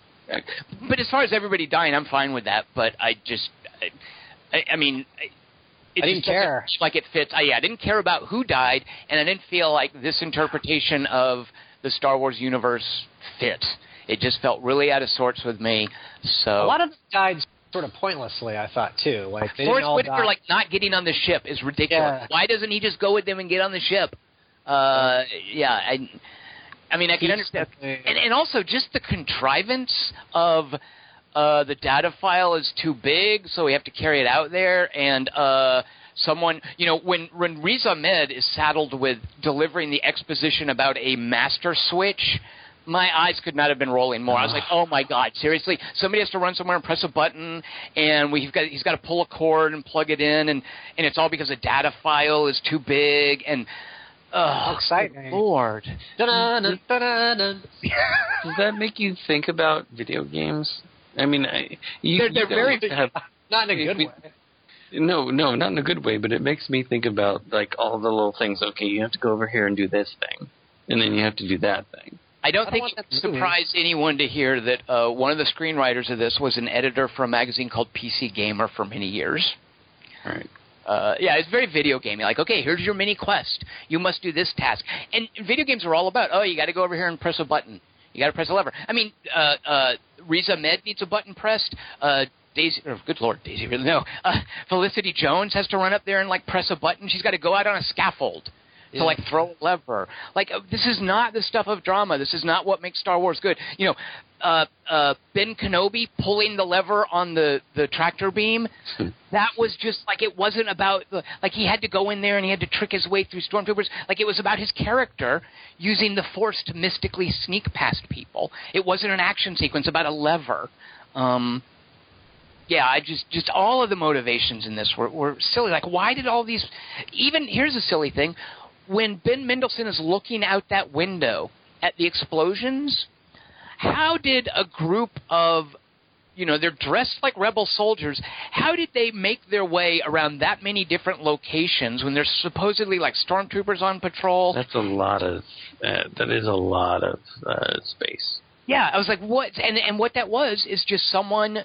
there's the script on one hand, and someone was told on another hand, hey, give us a special effects sequence of this base with explosions.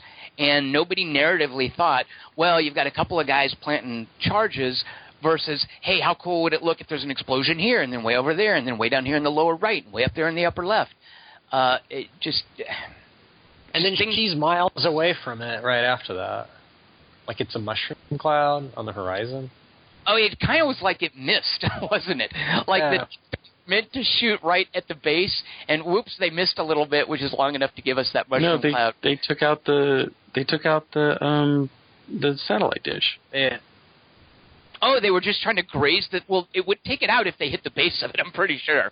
If that explosion had hit the base, it would... Like when you aim at a raised surface, you can just blow up the bottom of it and you will destroy it. You don't have to shear it off of the top. But yeah, that does make sense, Dingus. I guess visually that was a cooler gimmick, is the laser slicing through the dish. Yeah. It's a super laser. Boy, I'll say. Yeah, but it's powered by kyber crystals, so... I don't remember in New Hope, the stormtroopers in the super laser channel, like, ducking from it. Like, all right, don't look at it unless you use cardboard. I thought they didn't? Oh. Do they? I thought they just watched it and warmed their hands. 1, 2, 3, not only you and me, got 180 degrees, and I'm caught in between, counting 1, 2, 3, Peter Pan, Mary Free, getting down with 3P, everybody loves counting. Well, my worst fears were realized. Dingus, you did like this. Yep. A lot. We'll find out how high it is on your top 10 list later on in about a month. 84%. Yeah, Dingus is with the critical consensus. He's in good company. Yeah, exactly. Yeah, and also, what was the idiot score? Oh, Cinema Score got an A, and everything gets an A pretty much. It is telling. Like, I'll bet you, and I wouldn't look. I'll bet you dollars to donuts. Force Awakens got an A+. A long time ago in A Galaxy. At least we didn't have a crawl, I'll say. We had a sand crawl. No, Force Awakens also got an A as well. That's really sad. All right, so according to Cinema Score, this movie is as good as Force Awakens. So there you go. A streaks. The thing is, you will concede that, like, are you with me and Kelly Wand that Force Awakens is better than Rogue One? Oh, scads, yeah. Okay. It's much, much better. I mean, I loved Force Awakens. It was my number 2 movie of that year. But our three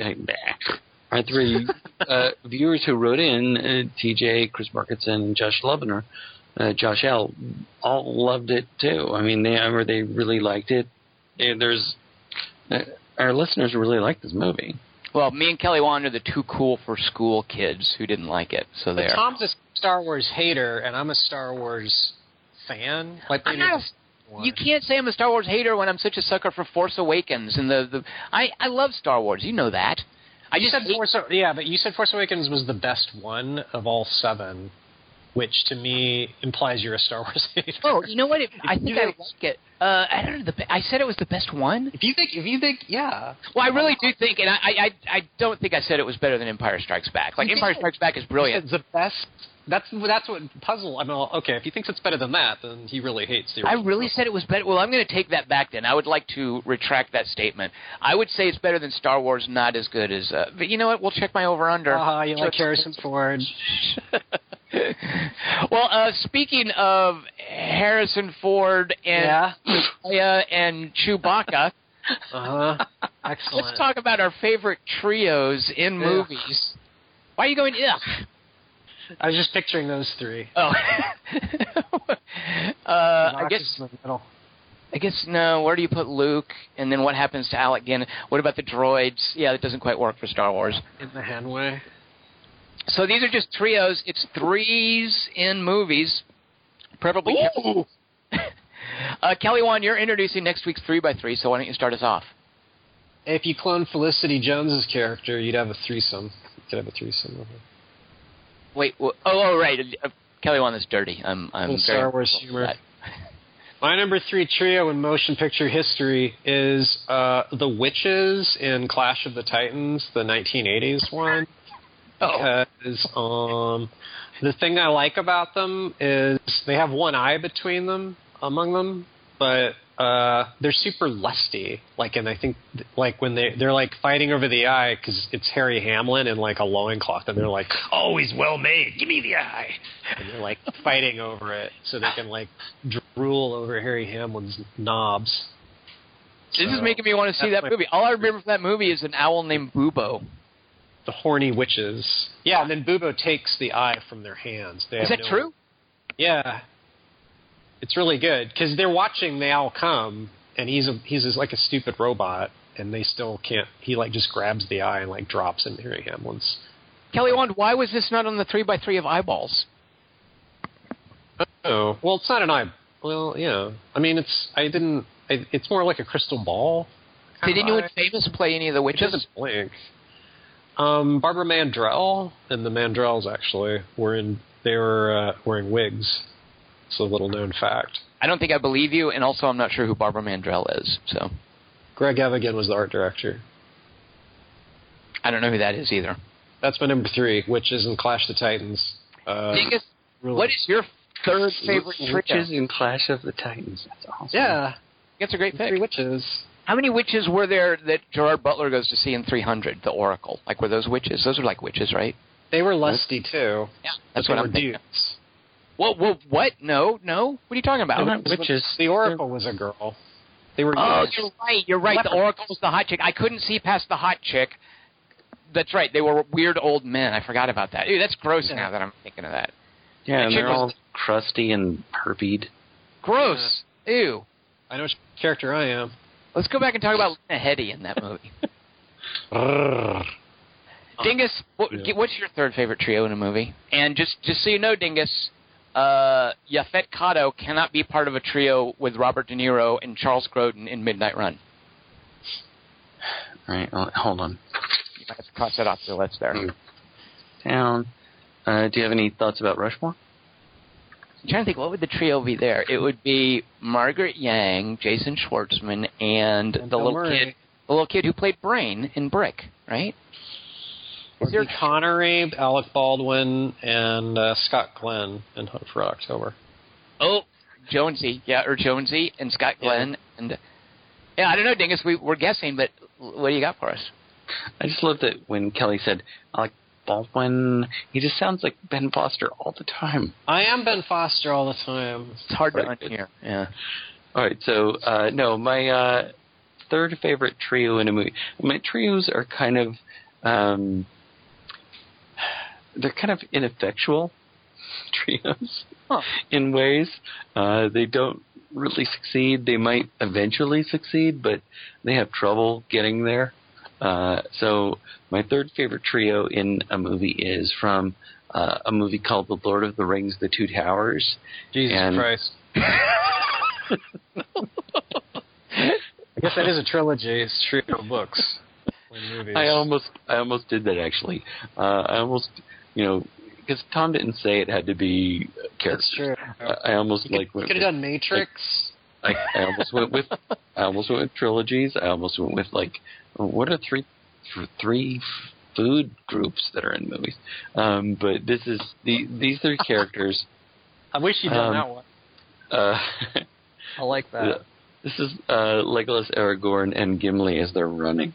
Because I love that image so much, because I loved it so much from reading it. And this is a little unfair to Tom, because he kind of has a thing about, well, wait, that's a play. That's not a movie. That's a book. That's not a movie. Lord of the Rings is primarily a movie to me. I'm okay with this.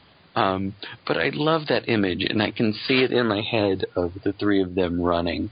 And it just captured my imagination as a kid when I was reading The Two Towers of the three of them having to run and run and run and run and run. Three of them.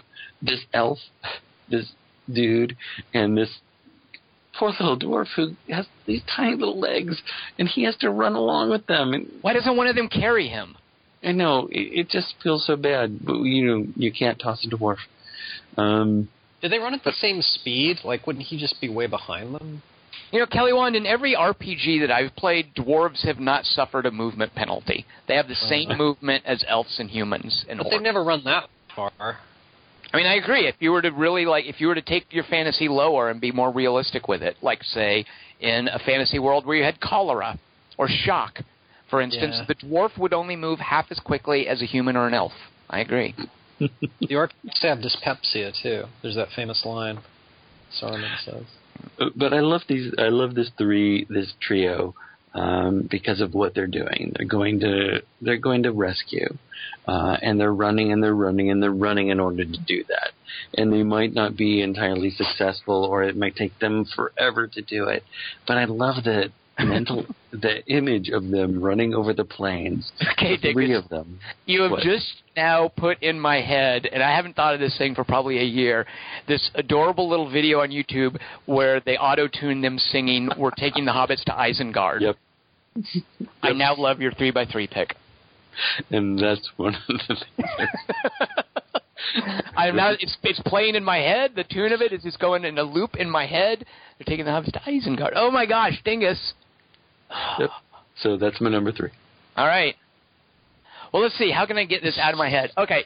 My third favorite trio, and it's actually what inspired this topic, and then numbers 1 and 2 fell into place later.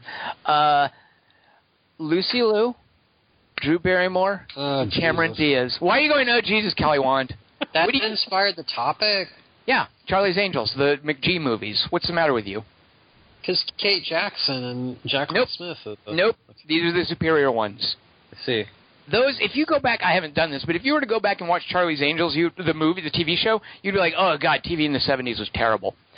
30 years from now, if you go back and you watch the McGee movies, you're going to be thinking, man, Cameron Diaz is funny. Lucy Liu is hot. Drew Barrymore, she sure is sassy. Like, that's going to hold up. True. Those are their 3 characters' names? What are their names? How do you tell them apart? Sabrina. But what are their traits? I can tell you. Okay, Lucy Liu, her dad is John Cleese, and he thinks that she's really pure as the driven snow, and he is aghast to find out that she is living with the kid from Friends. Drew Barrymore is... British? Yep. I'm sure there's a plot reason for that. I'd have to re-see it. Cameron Diaz is Klutzy, and Luke Wilson, I think, is her beau. And when the UPS guy comes to give her a package, she says, "Oh, you can just put it in my slot." And she has no idea that she's made a dirty double entendre. What a klutz. Yep. And then Drew Barrymore is she's the sensible one, even though she lives on a boat with Tom Green. Yeah, and she falls for Sam Rockwell, who's evil. She also falls for, who's that Irish guy? Jack Thoreau, Justin Thoreau. And she gets in a fist fight with him that's really somewhat brutal in Charlie's Angels Full Throttle. Right. Kelly, do you know what McGee has been up to these days? Kevin Costner? No, I don't think he's working with Kevin Costner. He's doing a little show on Fox called Lethal Weapon. Are you familiar with it? You always fuck you at the drive-thru on that show. No, this is the better Lethal Weapon. I love that show so much. I love the show. Really? Yeah. See, wait, Kelly you agree with see? that? You both think that? You both like the Lethal Weapon series? TV series? So I was promoting it before it even aired. Dingus is a recent convert, but it took Dingus having to actually watch it to see how good it was. Dingus, you're down with McGee's TV show, aren't you? I'm totally down with it. I think it's great. I think it's got a great sense of humor. I think it's really well done, and it's a great adaptation of the show. A great adaptation of the movie. I think it's wonderful, and I'm a huge fan of the movie, and I was really against it.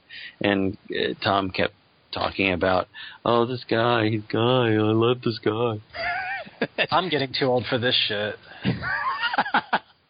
Kelly Wand, you're never too old for McGee's Lethal Weapon, starring Damon Wayans.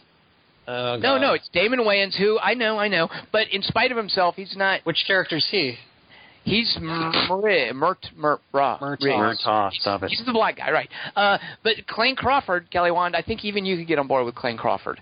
Clayne Crawford. Clayne? Yeah, he's awesome. This guy's amazing. Clayne Crawford, he's so good in it. But I shy away from saying his name because I keep wanting to say Clayton Crawford, but that's not his name. It's way too dignified a name for Clayne. Yeah.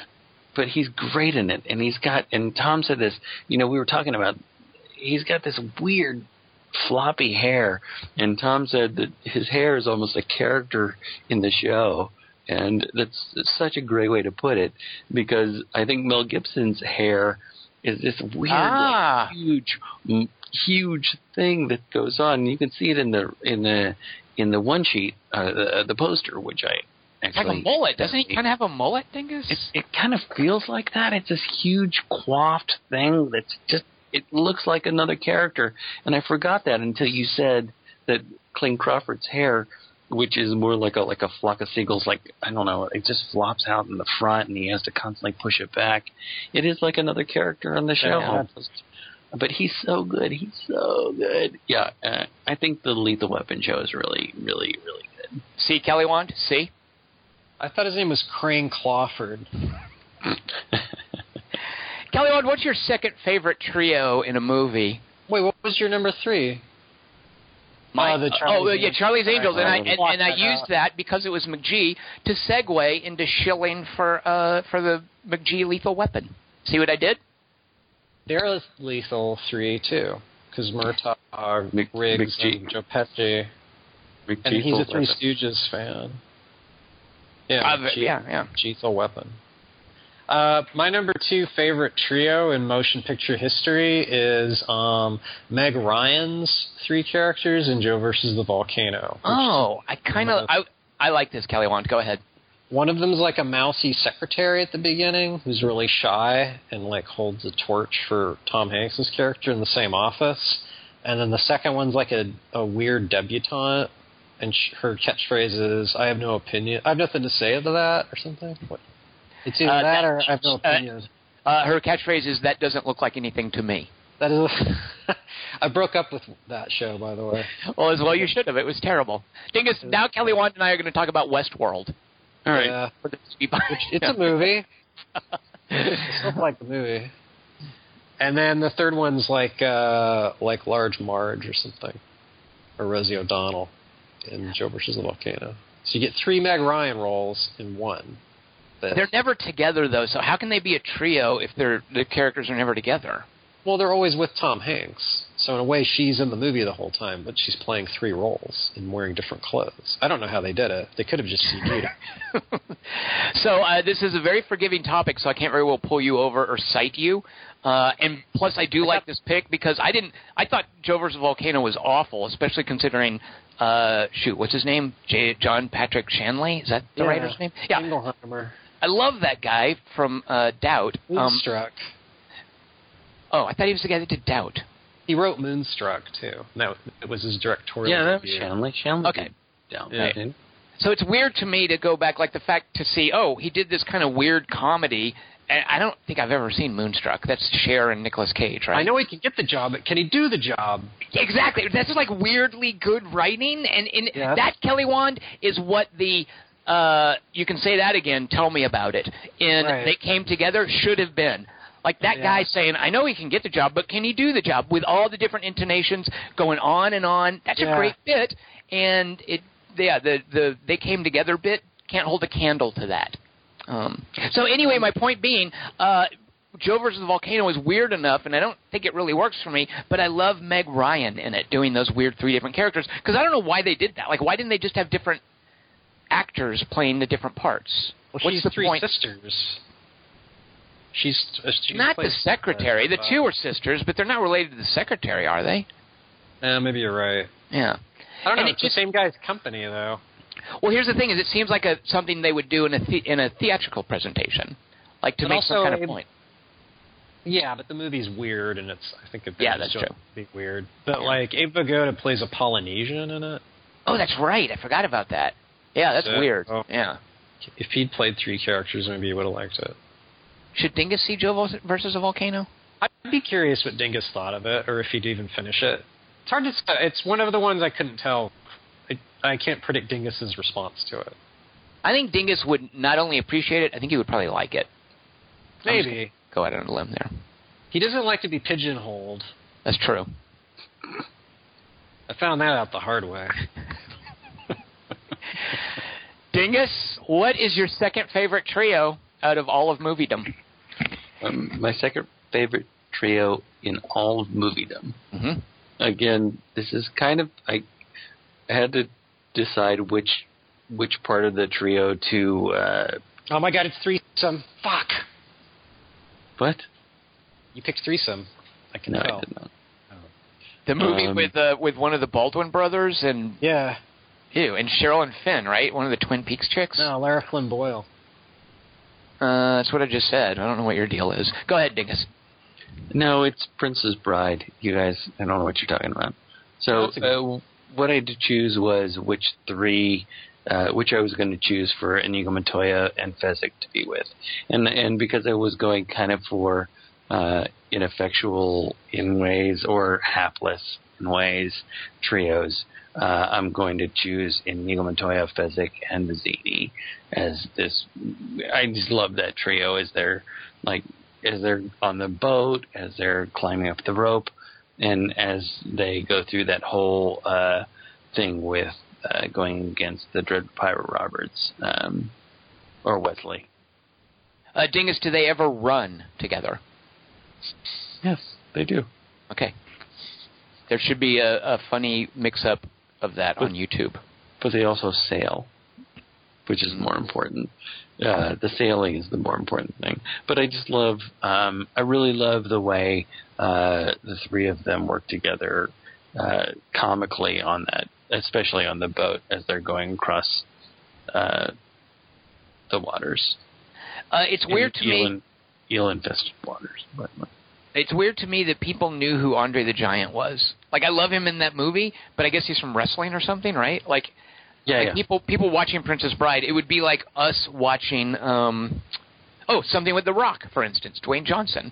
Right. But we don't know him from wrestling, though. But that's the thing, like when people are sad about, Andre the Giant is dead, I only know, the guy from Princess Bride. That's my only context for that guy, and he's certainly great in that, and he's super fun. But I have no concept of him from outside of Princess Bride. I connect him more rather than The Rock because I think Dwayne Johnson is much more accomplished to play into your little idea of him being better than Harrison Ford. Mm-hmm. I think of him more in the world of John Cena, who I think is really good, but I don't think he's got a lot of range. Yeah. He was just on an episode of Saturday Night Live, he was on Saturday Night Live, and you could definitely see that they weren't quite sure what to do with him. Well, he's really funny in Trainwreck.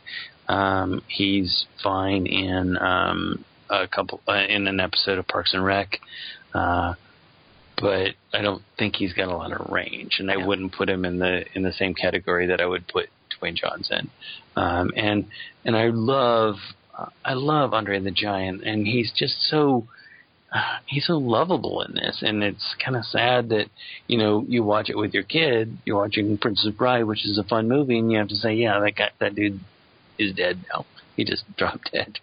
But I love the three of them as this sad, ineffectual trio. You could really make your son sad watching Princess Bride by showing him the kinds of movies that Carrie Elways is doing these days. I won't. Man, that poor guy. Jeez. My second. Let's watch Days of Thunder and start there.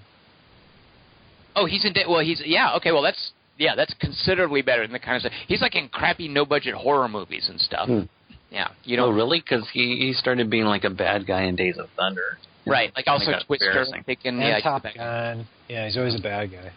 But maybe it's not Robin Hood. He's doing the male leads in terrible. I saw him as a sheriff in something recently, which is horrible. Oh, really? But yeah, he's doing no budget horror movies, and it's kind of sad. Let's give him The Crush. Let me tell you one that's not sad. My second favorite trio from a movie, and I love how different they are from each other. And actually, this one is kind of sad in the context of the movie. It's Jeff Bridges, John Goodman, and Steve Buscemi in Big Lebowski. And how each of them is a very different character, but they feel so natural, sitting together when they're bowling and stuff. And the rapport that they have, and the whole "shut the fuck up, Donnie," and John Goodman's expansiveness, Jeff Bridges being laid back. I just love. They're such a great centerpiece for Big Lebowski. That I could only think of one trio better, which we'll get to shortly, in all of moviedom than those three in Big Lebowski. So this now brings us to our absolute favorite trios. Kelly Wand, what do you have for us? The best trio in all of moviedom is? I'll do a line from it. Mm-hmm. Leave the cannoli, shoot that guy. There's a trio in The Godfather? Well, the brothers. Sonny and Fredo and Michael. That's my favorite trio. Because they all represent, different lobes of the human brain. There are three lobes in a human brain? Yeah. Did not know that. Is Sonny James Caan? Yeah. Yeah. Santino. And then Fredo's John Cazale. And then Michael's Al Pacino. But wait, Robert Duvall's the fourth brother. He's not. But that's from another mother. He's adopted. he's like the stepbrother, right? Yeah. And so it's just you get the three stages of man, kind of. So John Cazale gets put down. What happens to James Caan? He gets shot at the toll booth. Wow. That's his death. Oh, that's an iconic death. Yeah. And they trick him because they tell him that his stupid brother-in-law is beating up Talia Shire again. He gets super pissed off and he drives there, but it's all a ruse because what's his name? I forget the brother-in-law's name. Carlo. Thank you, Dingus. You're welcome. Accepting that thought in my head. What happens to Al Pacino in the very end of everything? I've never seen Godfather 3. He has a heart attack with an orange in his hand. That's a lie. That's a lie. You're thinking of Marlon Brando. All right, I guess I'll have to see Godfather 3 to find out. That's the thing. They both have heart attacks. Is that true? Al Pacino swallows the bug, I think. It's a bomb. All right, are you talking about Godfather 3? No, I meant what he swallows, but yeah. I don't know. It's kind of the Jedi of the Godfather trilogy. Jeez. Dingus, what's your first favorite trio in all of moviedom? All right, these are the characters' names. Grimm, Phyllis, and Loomis. What? Silent Running, the robots? Nope. There's only two of them. Oh. Aren't there two robots? Grimm? No, it's Huey, Dewey, and Louie. So Grimm, Phyllis, and Loomis. And here's one of my favorite lines from the movie. It's bad luck just seeing a thing like that. And this is from the movie Quick Change. And this is a weird little bank robbery, it's not really heist, but a bank robbery movie that stars Bill Murray as Grimm, Gina Davis as Phyllis, and Randy Quaid as Loomis on this terrible plan to knock over a bank where Bill Murray is dressed as a clown, and then they have to try to find their way out of Manhattan to an airport to get out of, and they can't do it. They can't get out of Manhattan to the airport. They run into all kinds, like, it's kind of, planes, trains, and automobiles, and another of my favorite, like, little moments is the Bluff Tooney cab moment. But I love this trio of characters. I love the way that the three of them work together. I love the weird romantic connection and the sad brother connection, and all of their mishaps. Quick Change is one of my favorite little movies that I don't think enough people have seen. Does Quick Change take place all in one day? Is it one of those kind of things? Yeah, it's like Empire Strikes Back. It takes place in one day. And Bill Murray's like... And Lord of the Rings. Is dressed as a clown the whole time, right? No, not the whole time. Oh, I think it... When does he get a chance to take off his clown makeup? That's disappointing. When he comes out of John Hurt's stomach. Or wait. Good no, Lord. never mind. It stays right. on. Do we know who directed Quick Change? Yeah, it was actually co-directed by a guy named Howard Franklin and another dude named Bill Murray. What? Bill Murray co-directed it? Oh. Yeah. Well, that's got to be good. All right. It is. I just love it. It has so many great little moments and so many weird little absurd moments, and it's just this weird. If you've ever been in New York or understand the way New York works, the idea of escaping from New York, it's got that great aspect to it. Like, how are we going to get to an airport? I mean, these are where the airports are. How are we we can't get a cab. We can't drive our car. I mean, there's so many. Oh man, I have such a warm place in my heart for Quick Change. Okay, there's a movie called Walk of Shame where Elizabeth Banks has, for the first time in her life, a one-night stand across L.A. And she's got to get up in the morning for a very important, because she's like a news anchor, she's got to be for a very important broadcast like across town. And the whole movie is about her being unable to cross Los Angeles and the contortions that this thing goes through to make it difficult for her to, like, get on the bus or get a cab or just call someone on the phone. It's ridiculous. So the thing is, why can't they just get a cab to the airport and then fly out of New York? Well, it's difficult to move around in Manhattan in a totally different way than it's difficult to move around Los Angeles. Get a cab. They try that, and then they have this problem with a bus, and their cabbie can't speak English properly, and also the airports are situated differently. I mean, you've got one that's way off in New Jersey, you've got one that's over in Queens. So there's one, I mean, the one in New Jersey isn't even in the same state, and that's considered the New York airport. I mean, it's very difficult to get out of New York City. What's the Martin Scorsese thing with Griffin Dunn, where it's like one night in New York and he's just... After Hours? Yeah. Isn't that the same thing? Like, you could just normally call a cab, but John Landis has to come up with some way that... Right. Yeah, like cabs shut down at night. Please. I saw Taxi Driver. I know how it works. That's true. All right, my favorite trio... What's that, Kelly Wand? The director of After Hours hadn't seen it. You should check. You should check that out. Yeah, maybe meet that Scorsese guy. It could help him in his career. Yeah. My favorite trio is a group of fellows played by Roy Scheider, Good one. Richard Dreyfuss, and Robert Shaw. Ooh. And because it's not Robert Duvall.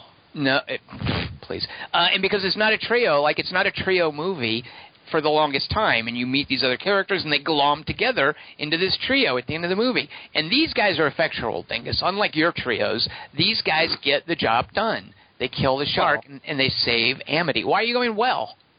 Well, one of them. If they'd had a bigger boat, it still would have been better. Well, they get the job done. They don't survive it, but they do get the job done. One of them doesn't quite make it, unfortunately. But again, like Big Lebowski, they're all different, very, very different characters, very different from each other. That is unfortunate what happens to Quint. Yeah. I know, I feel bad for him. Unfortunate. He kind of asks for it, though. Like, things would have gone much smoother if he wasn't a jerk. Like, if he didn't burn the engine out, the shark would have gotten tired and they would have pulled it in. Like, it's him getting pissed off. Here's the thing. Hooper's like, Quint, ease off on the engine. And Hooper's like, no. And he just pushes it forward just petulantly because he's mad that Hooper's trying to correct him. And he's just being prideful and stupid. And that's what burns out the engine so they eventually get sunk and he gets eaten. Like, if he had just been, like, acknowledged, or actually if even, if Richard Dreyfuss hadn't said anything, he still would have burned out the engine, I guess. I thought Quint totally defeated the shark. Jesus. Is doing a meme. In the book, I guess he did, right? Like, because the shark in the book, the shark just gets tired in the book, right? And it drowns. Brody's screaming with his eyes shut at the end. Then when he opens his eyes, the shark's floating down, and that's in the book. It's really stupid. After 300 pages, that's the last page. Let's see what the listeners have to say about their trios. Paul Weimer writes, "Hi guys, 3 is a magic number, so a trio of choices of trios. Number 3, the titular witches of Eastwick. Suki, Michelle Pfeiffer, Alexandra, Cher, and Jane, Susan Sarandon." Huh. Kelly, I feel like this one's for you. The trio of ape judges in Planet of the Apes in 1968. At one point during the trial of Taylor, played by Charlton Heston, upset at the accused's words about humans and apes, one of the judges covers his mouth, another covers his ears, and the third covers his eyes. See? Rod Serling's preaching it. In King Ghidorah, Giant Monsters All-Out Attack, I like it. A trio of monsters rise up to protect Japan against Godzilla. The four-legged dinosaur-like Baragon, the giant flying insect-like Mothra, and the titular draconic King Ghidorah with a trio of heads. Wow. Yeah, isn't he the trio? I honestly thought that Mon Mothma in this movie was played by Robin Wright Penn. In House of Cards? No. I made that up. Oh. You guys didn't think that? The Mon Mothma Mothma actress? No, her name was Genevieve O'Reilly, and I thought that they had somehow revived the Mon Mothma from the other ones, because I thought that she was a really good placement. Well, there were times I was looking at her and thinking, no, that's Robin Wright Penn. That's right. chick. But it wasn't. But yeah, she did look good. Mon Mothma, though, Dingus, to be fair, 90% of it is the haircut. Yeah. All right, fair enough. Andrew Shee, Uli, Franz, and Dieter. Oh, the nihilists from Big Lebowski. That's good. They believe in nothing and will cut off your Johnson. What's you need that for? Isn't one of them played by Flea from Red Hot Chili Peppers, or am I mistaken? Yeah. Another trio. Red 2, Red 3, and Red 5, a.k.a. Wedge Antilles, Biggs Darklighter, and Luke Skywalker. Andrew Shee, Red 2, Red 3, and Red 5, that's not a trio. That's a quintuplet. That's 5. Yeah, at least. One of them. And if not more. It's a squad. Yeah. Why is he... Andrew, you can't just pick 3 people out of a group of 6 or 8 or whatever and call them a trio. I might have to throw Andrew in jail. Let me see what he has to say here. Porkins weighs the same as the other 3. This trio of X-Wings made the third and final trench run on the Death Star. Okay. All right. Fair enough. If they did something discrete together, separate from the rest of Rogue Squad or Red Squadron. A trio took them out. A trio of TIE fighters. Didn't you like the way that they drafted some of that in? Do you mean had another Porkins blow up? Not another Porkins, but a fat guy. It's like a fat guy blowing up. Maybe he's thin in Rogue One, and then he gets depressed because everyone's died. So I was wondering, where does so the Empire can just put a shield around a whole planet? Like they can do that? Seems like that's. Why didn't they do that in Jedi? Yeah. Oh. It's useful technology there. Let's see. So, ethos. It's like what? At least it's an ethos. Dingus, you can't be making Big Lebowski references about Star Trek. You're crossing the streams. Star Trek, huh? Star Wars. God damn it. I mean, gosh darn it. Andrew Sheik continues. Shut up. As you will recall, Luke fired the decisive proton torpedo. Biggs gave his life protecting Luke, and Wedge ran away after receiving a minor hit. Yeah. Wedge Antilles would go on to become one of the most beloved figures in Star Wars fandom. Is that true? Yeah. Yeah. I think he gets wounded in the other two also. It's like, hilarious.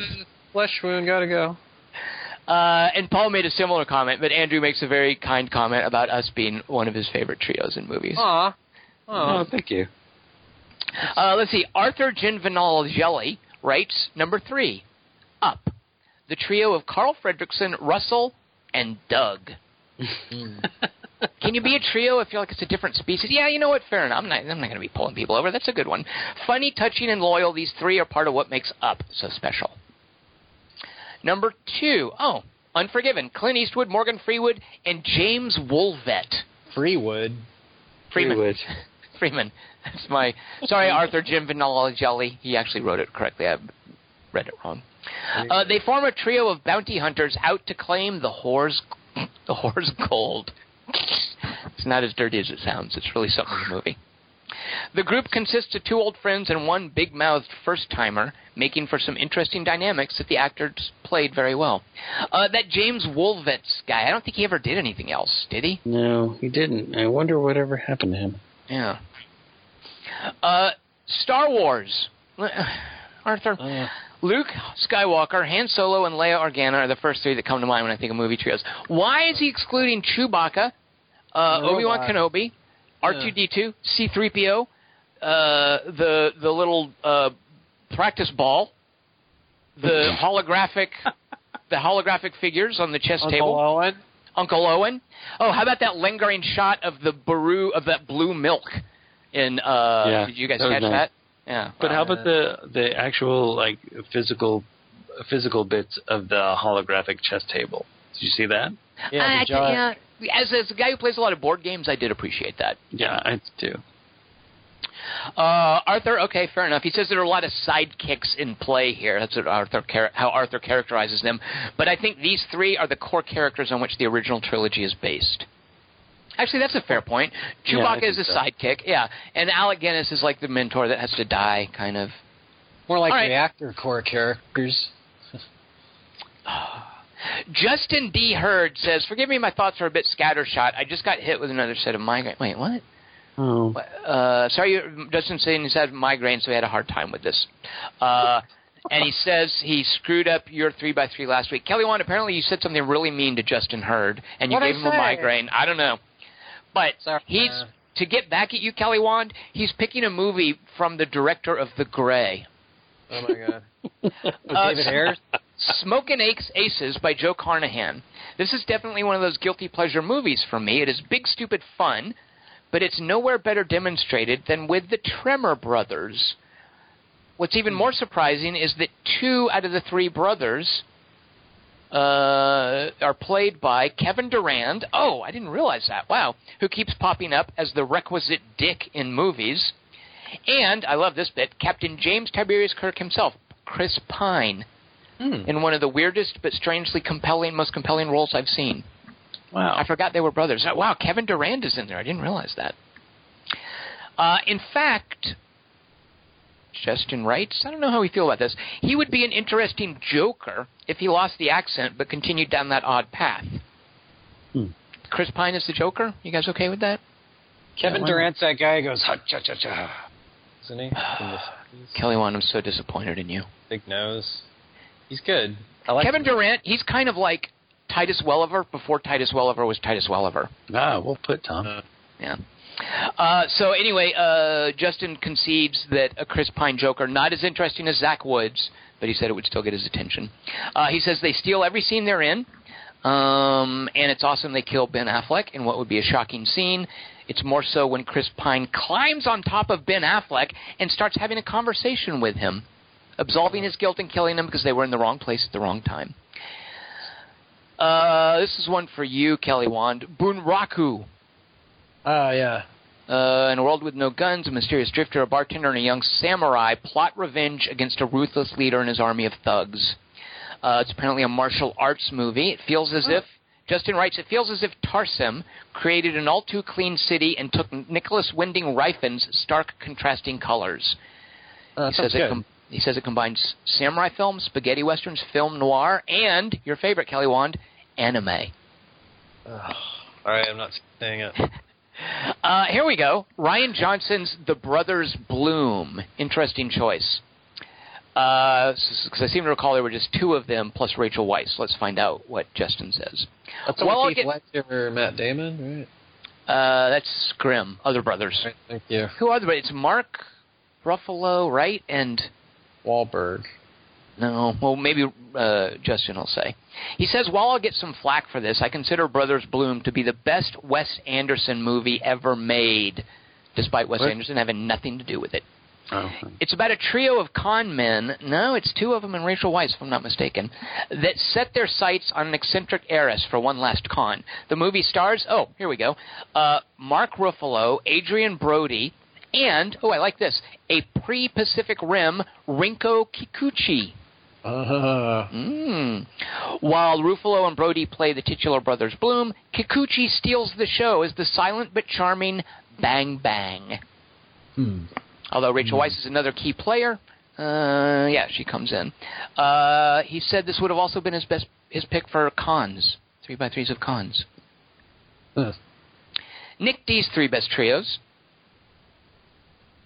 For Kelly, the trio is Bill Cosby, Raquel Welch, and Harvey Keitel. Other Jugs at Speed. It's a great exactly. One. From 1976. Hilariously bizarre black comedy, and who can go wrong with Raquel Welch as the titular Jugs? Yeah. Get it? Which one's Mother, then? Kelly, I just want you to relish that turn of phrase, the titular Jugs of Jugs played by Raquel Welch. See? Yeah. Dingus, here's one for you. This trio is Adrian Brody, Owen Wilson, and Jason Schwartzman in Darjeeling Limited, the best trio from a Wes Anderson movie, all perfectly in tune with each other and the tone of their director. Nice.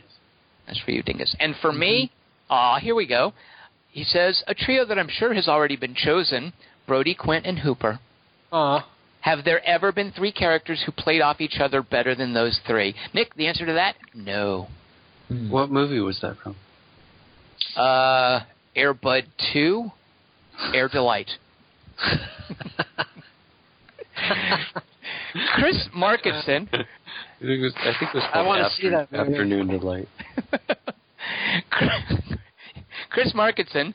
This is for you, Kelly Wand. He doesn't say it's for you, but I'm pretty sure it's for you. Dave Bowman, Frank Poole, and Hal. It's mostly the Dave and Hal show in 2001, but I do enjoy the scenes where all three characters are interacting together. I agree with the monolith. I like that. I agree with the monolith. I feel like this one's for you, Dingus. Kirk, Spock, and McCoy. By far my best favorite TV trio. Markinson. But then he continues, they have made an excellent transition to the big screen. Wait, fair enough. The movies with the same characters? I guess he's picking out, and this is fine, he's not picking out specific characters from specific movies, but from a franchise. Although I don't know why he wouldn't pick Picard, Geordi, and Riker. Yeah, or Cisco, Buffy, and Iron Man. I love that Tom knows the name Geordi. Geordi. See? I know my Star Trek. I'm tricking you guys. I'm a big fan of Next Generation. Next Generation, I feel, is way better than TOS, T-O-S, the original series.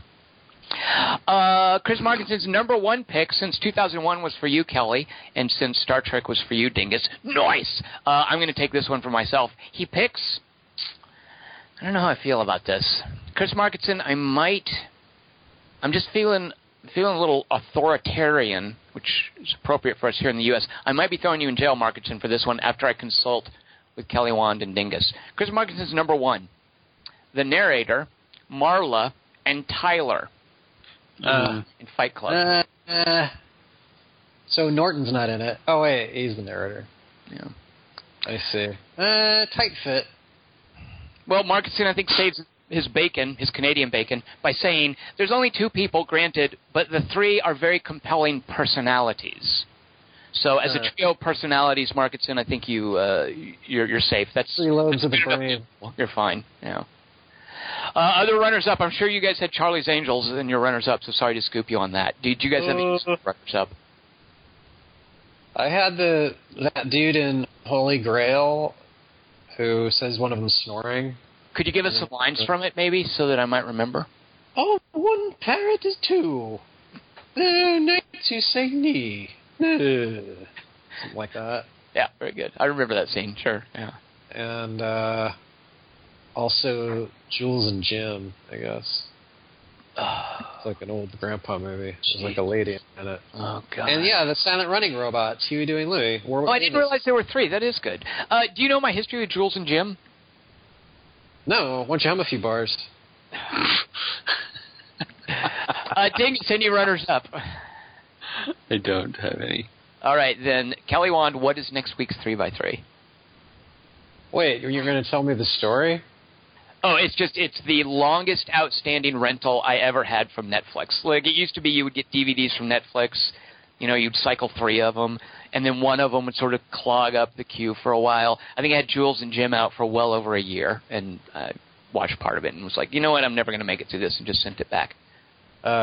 People don't do that anymore because they have streaming now from Netflix. But in the old days, you would get you would have one slot for like the obligatory chore movie, like some foreign film. Right. And Jules and Jim squatted in that slot for literally over a year. It was a long time. Yeah. I have dreams a lot where I find a movie that I forgot to return, and I'm like, oh shit, I'm gonna owe thousands of dollars. Yeah. You never have that? $37 for Havana. Yeah, it's always something dumb. What is that from? What is that from? It's from an episode of Seinfeld where... Oh, my God, Dingus is doing TV. Yeah, Dingus, until Seinfeld is adapted into a movie, you can't make Seinfeld references on this podcast. But he has to return... He finally returns the tape because... never mind. Yeah. All right, well, Kelly Wand, what is this week's 3x3? What do you got for us? Well, this is one... Participate, by the way. Oh, I'll get to that.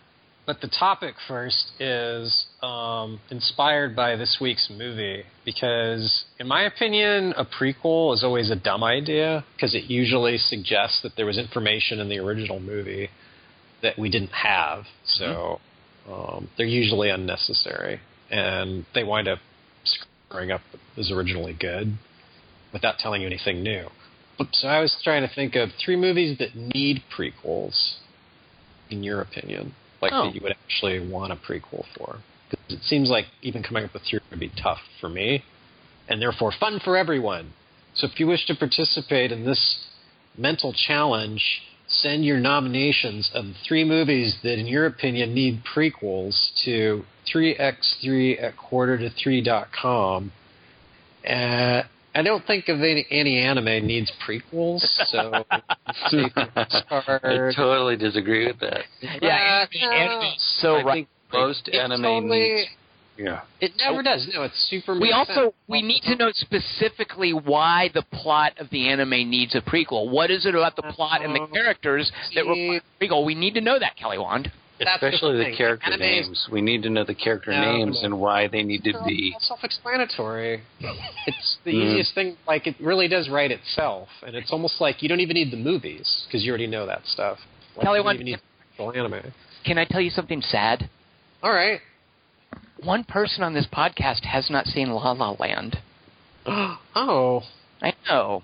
So let's fix that and do a La La Land podcast next week. Yay! Wait, which one of us? Oh man, this is so.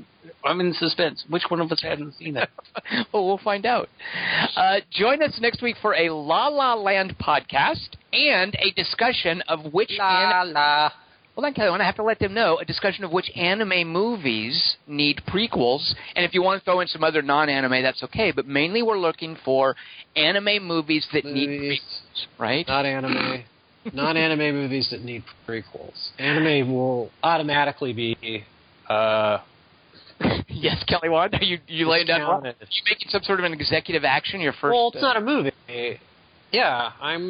It's going to be a smooth transition, but we're going to get Mexico to pay for it. The transition. God. You know, it's easy for you to make jokes about that over there in the safety of Germany. You know, you should be more sensitive. It's super safe over here. There's no shenanigans going on in Germany. It's nice and peaceful. Why couldn't we have Angela Merkel in charge? I know, right? Why does she get a blaster and I don't? Anyway, See, Kelly, we're going to be having a lot more of this kind of stuff from Dingus for the weeks to come. Dingus, what's the last name of the guy who directed Patriot Games? His name is Noyce. Gotcha. And on that note, I am Tom Chick. I've been here with Christian Malinsky. This is Christian Morosky. And Kelly Wand. La la la la la la la la la la la la.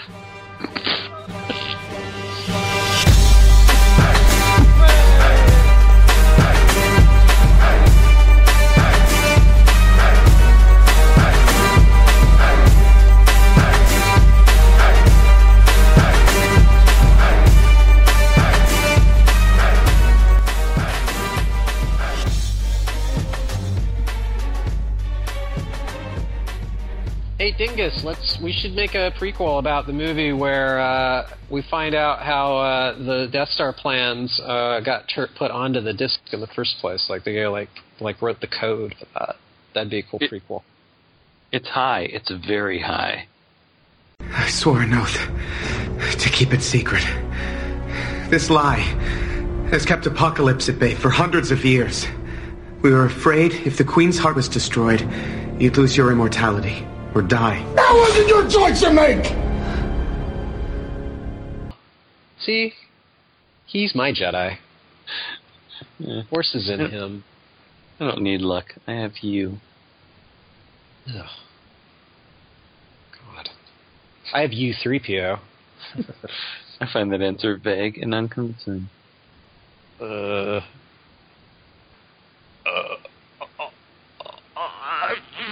Vader, stop. Oh.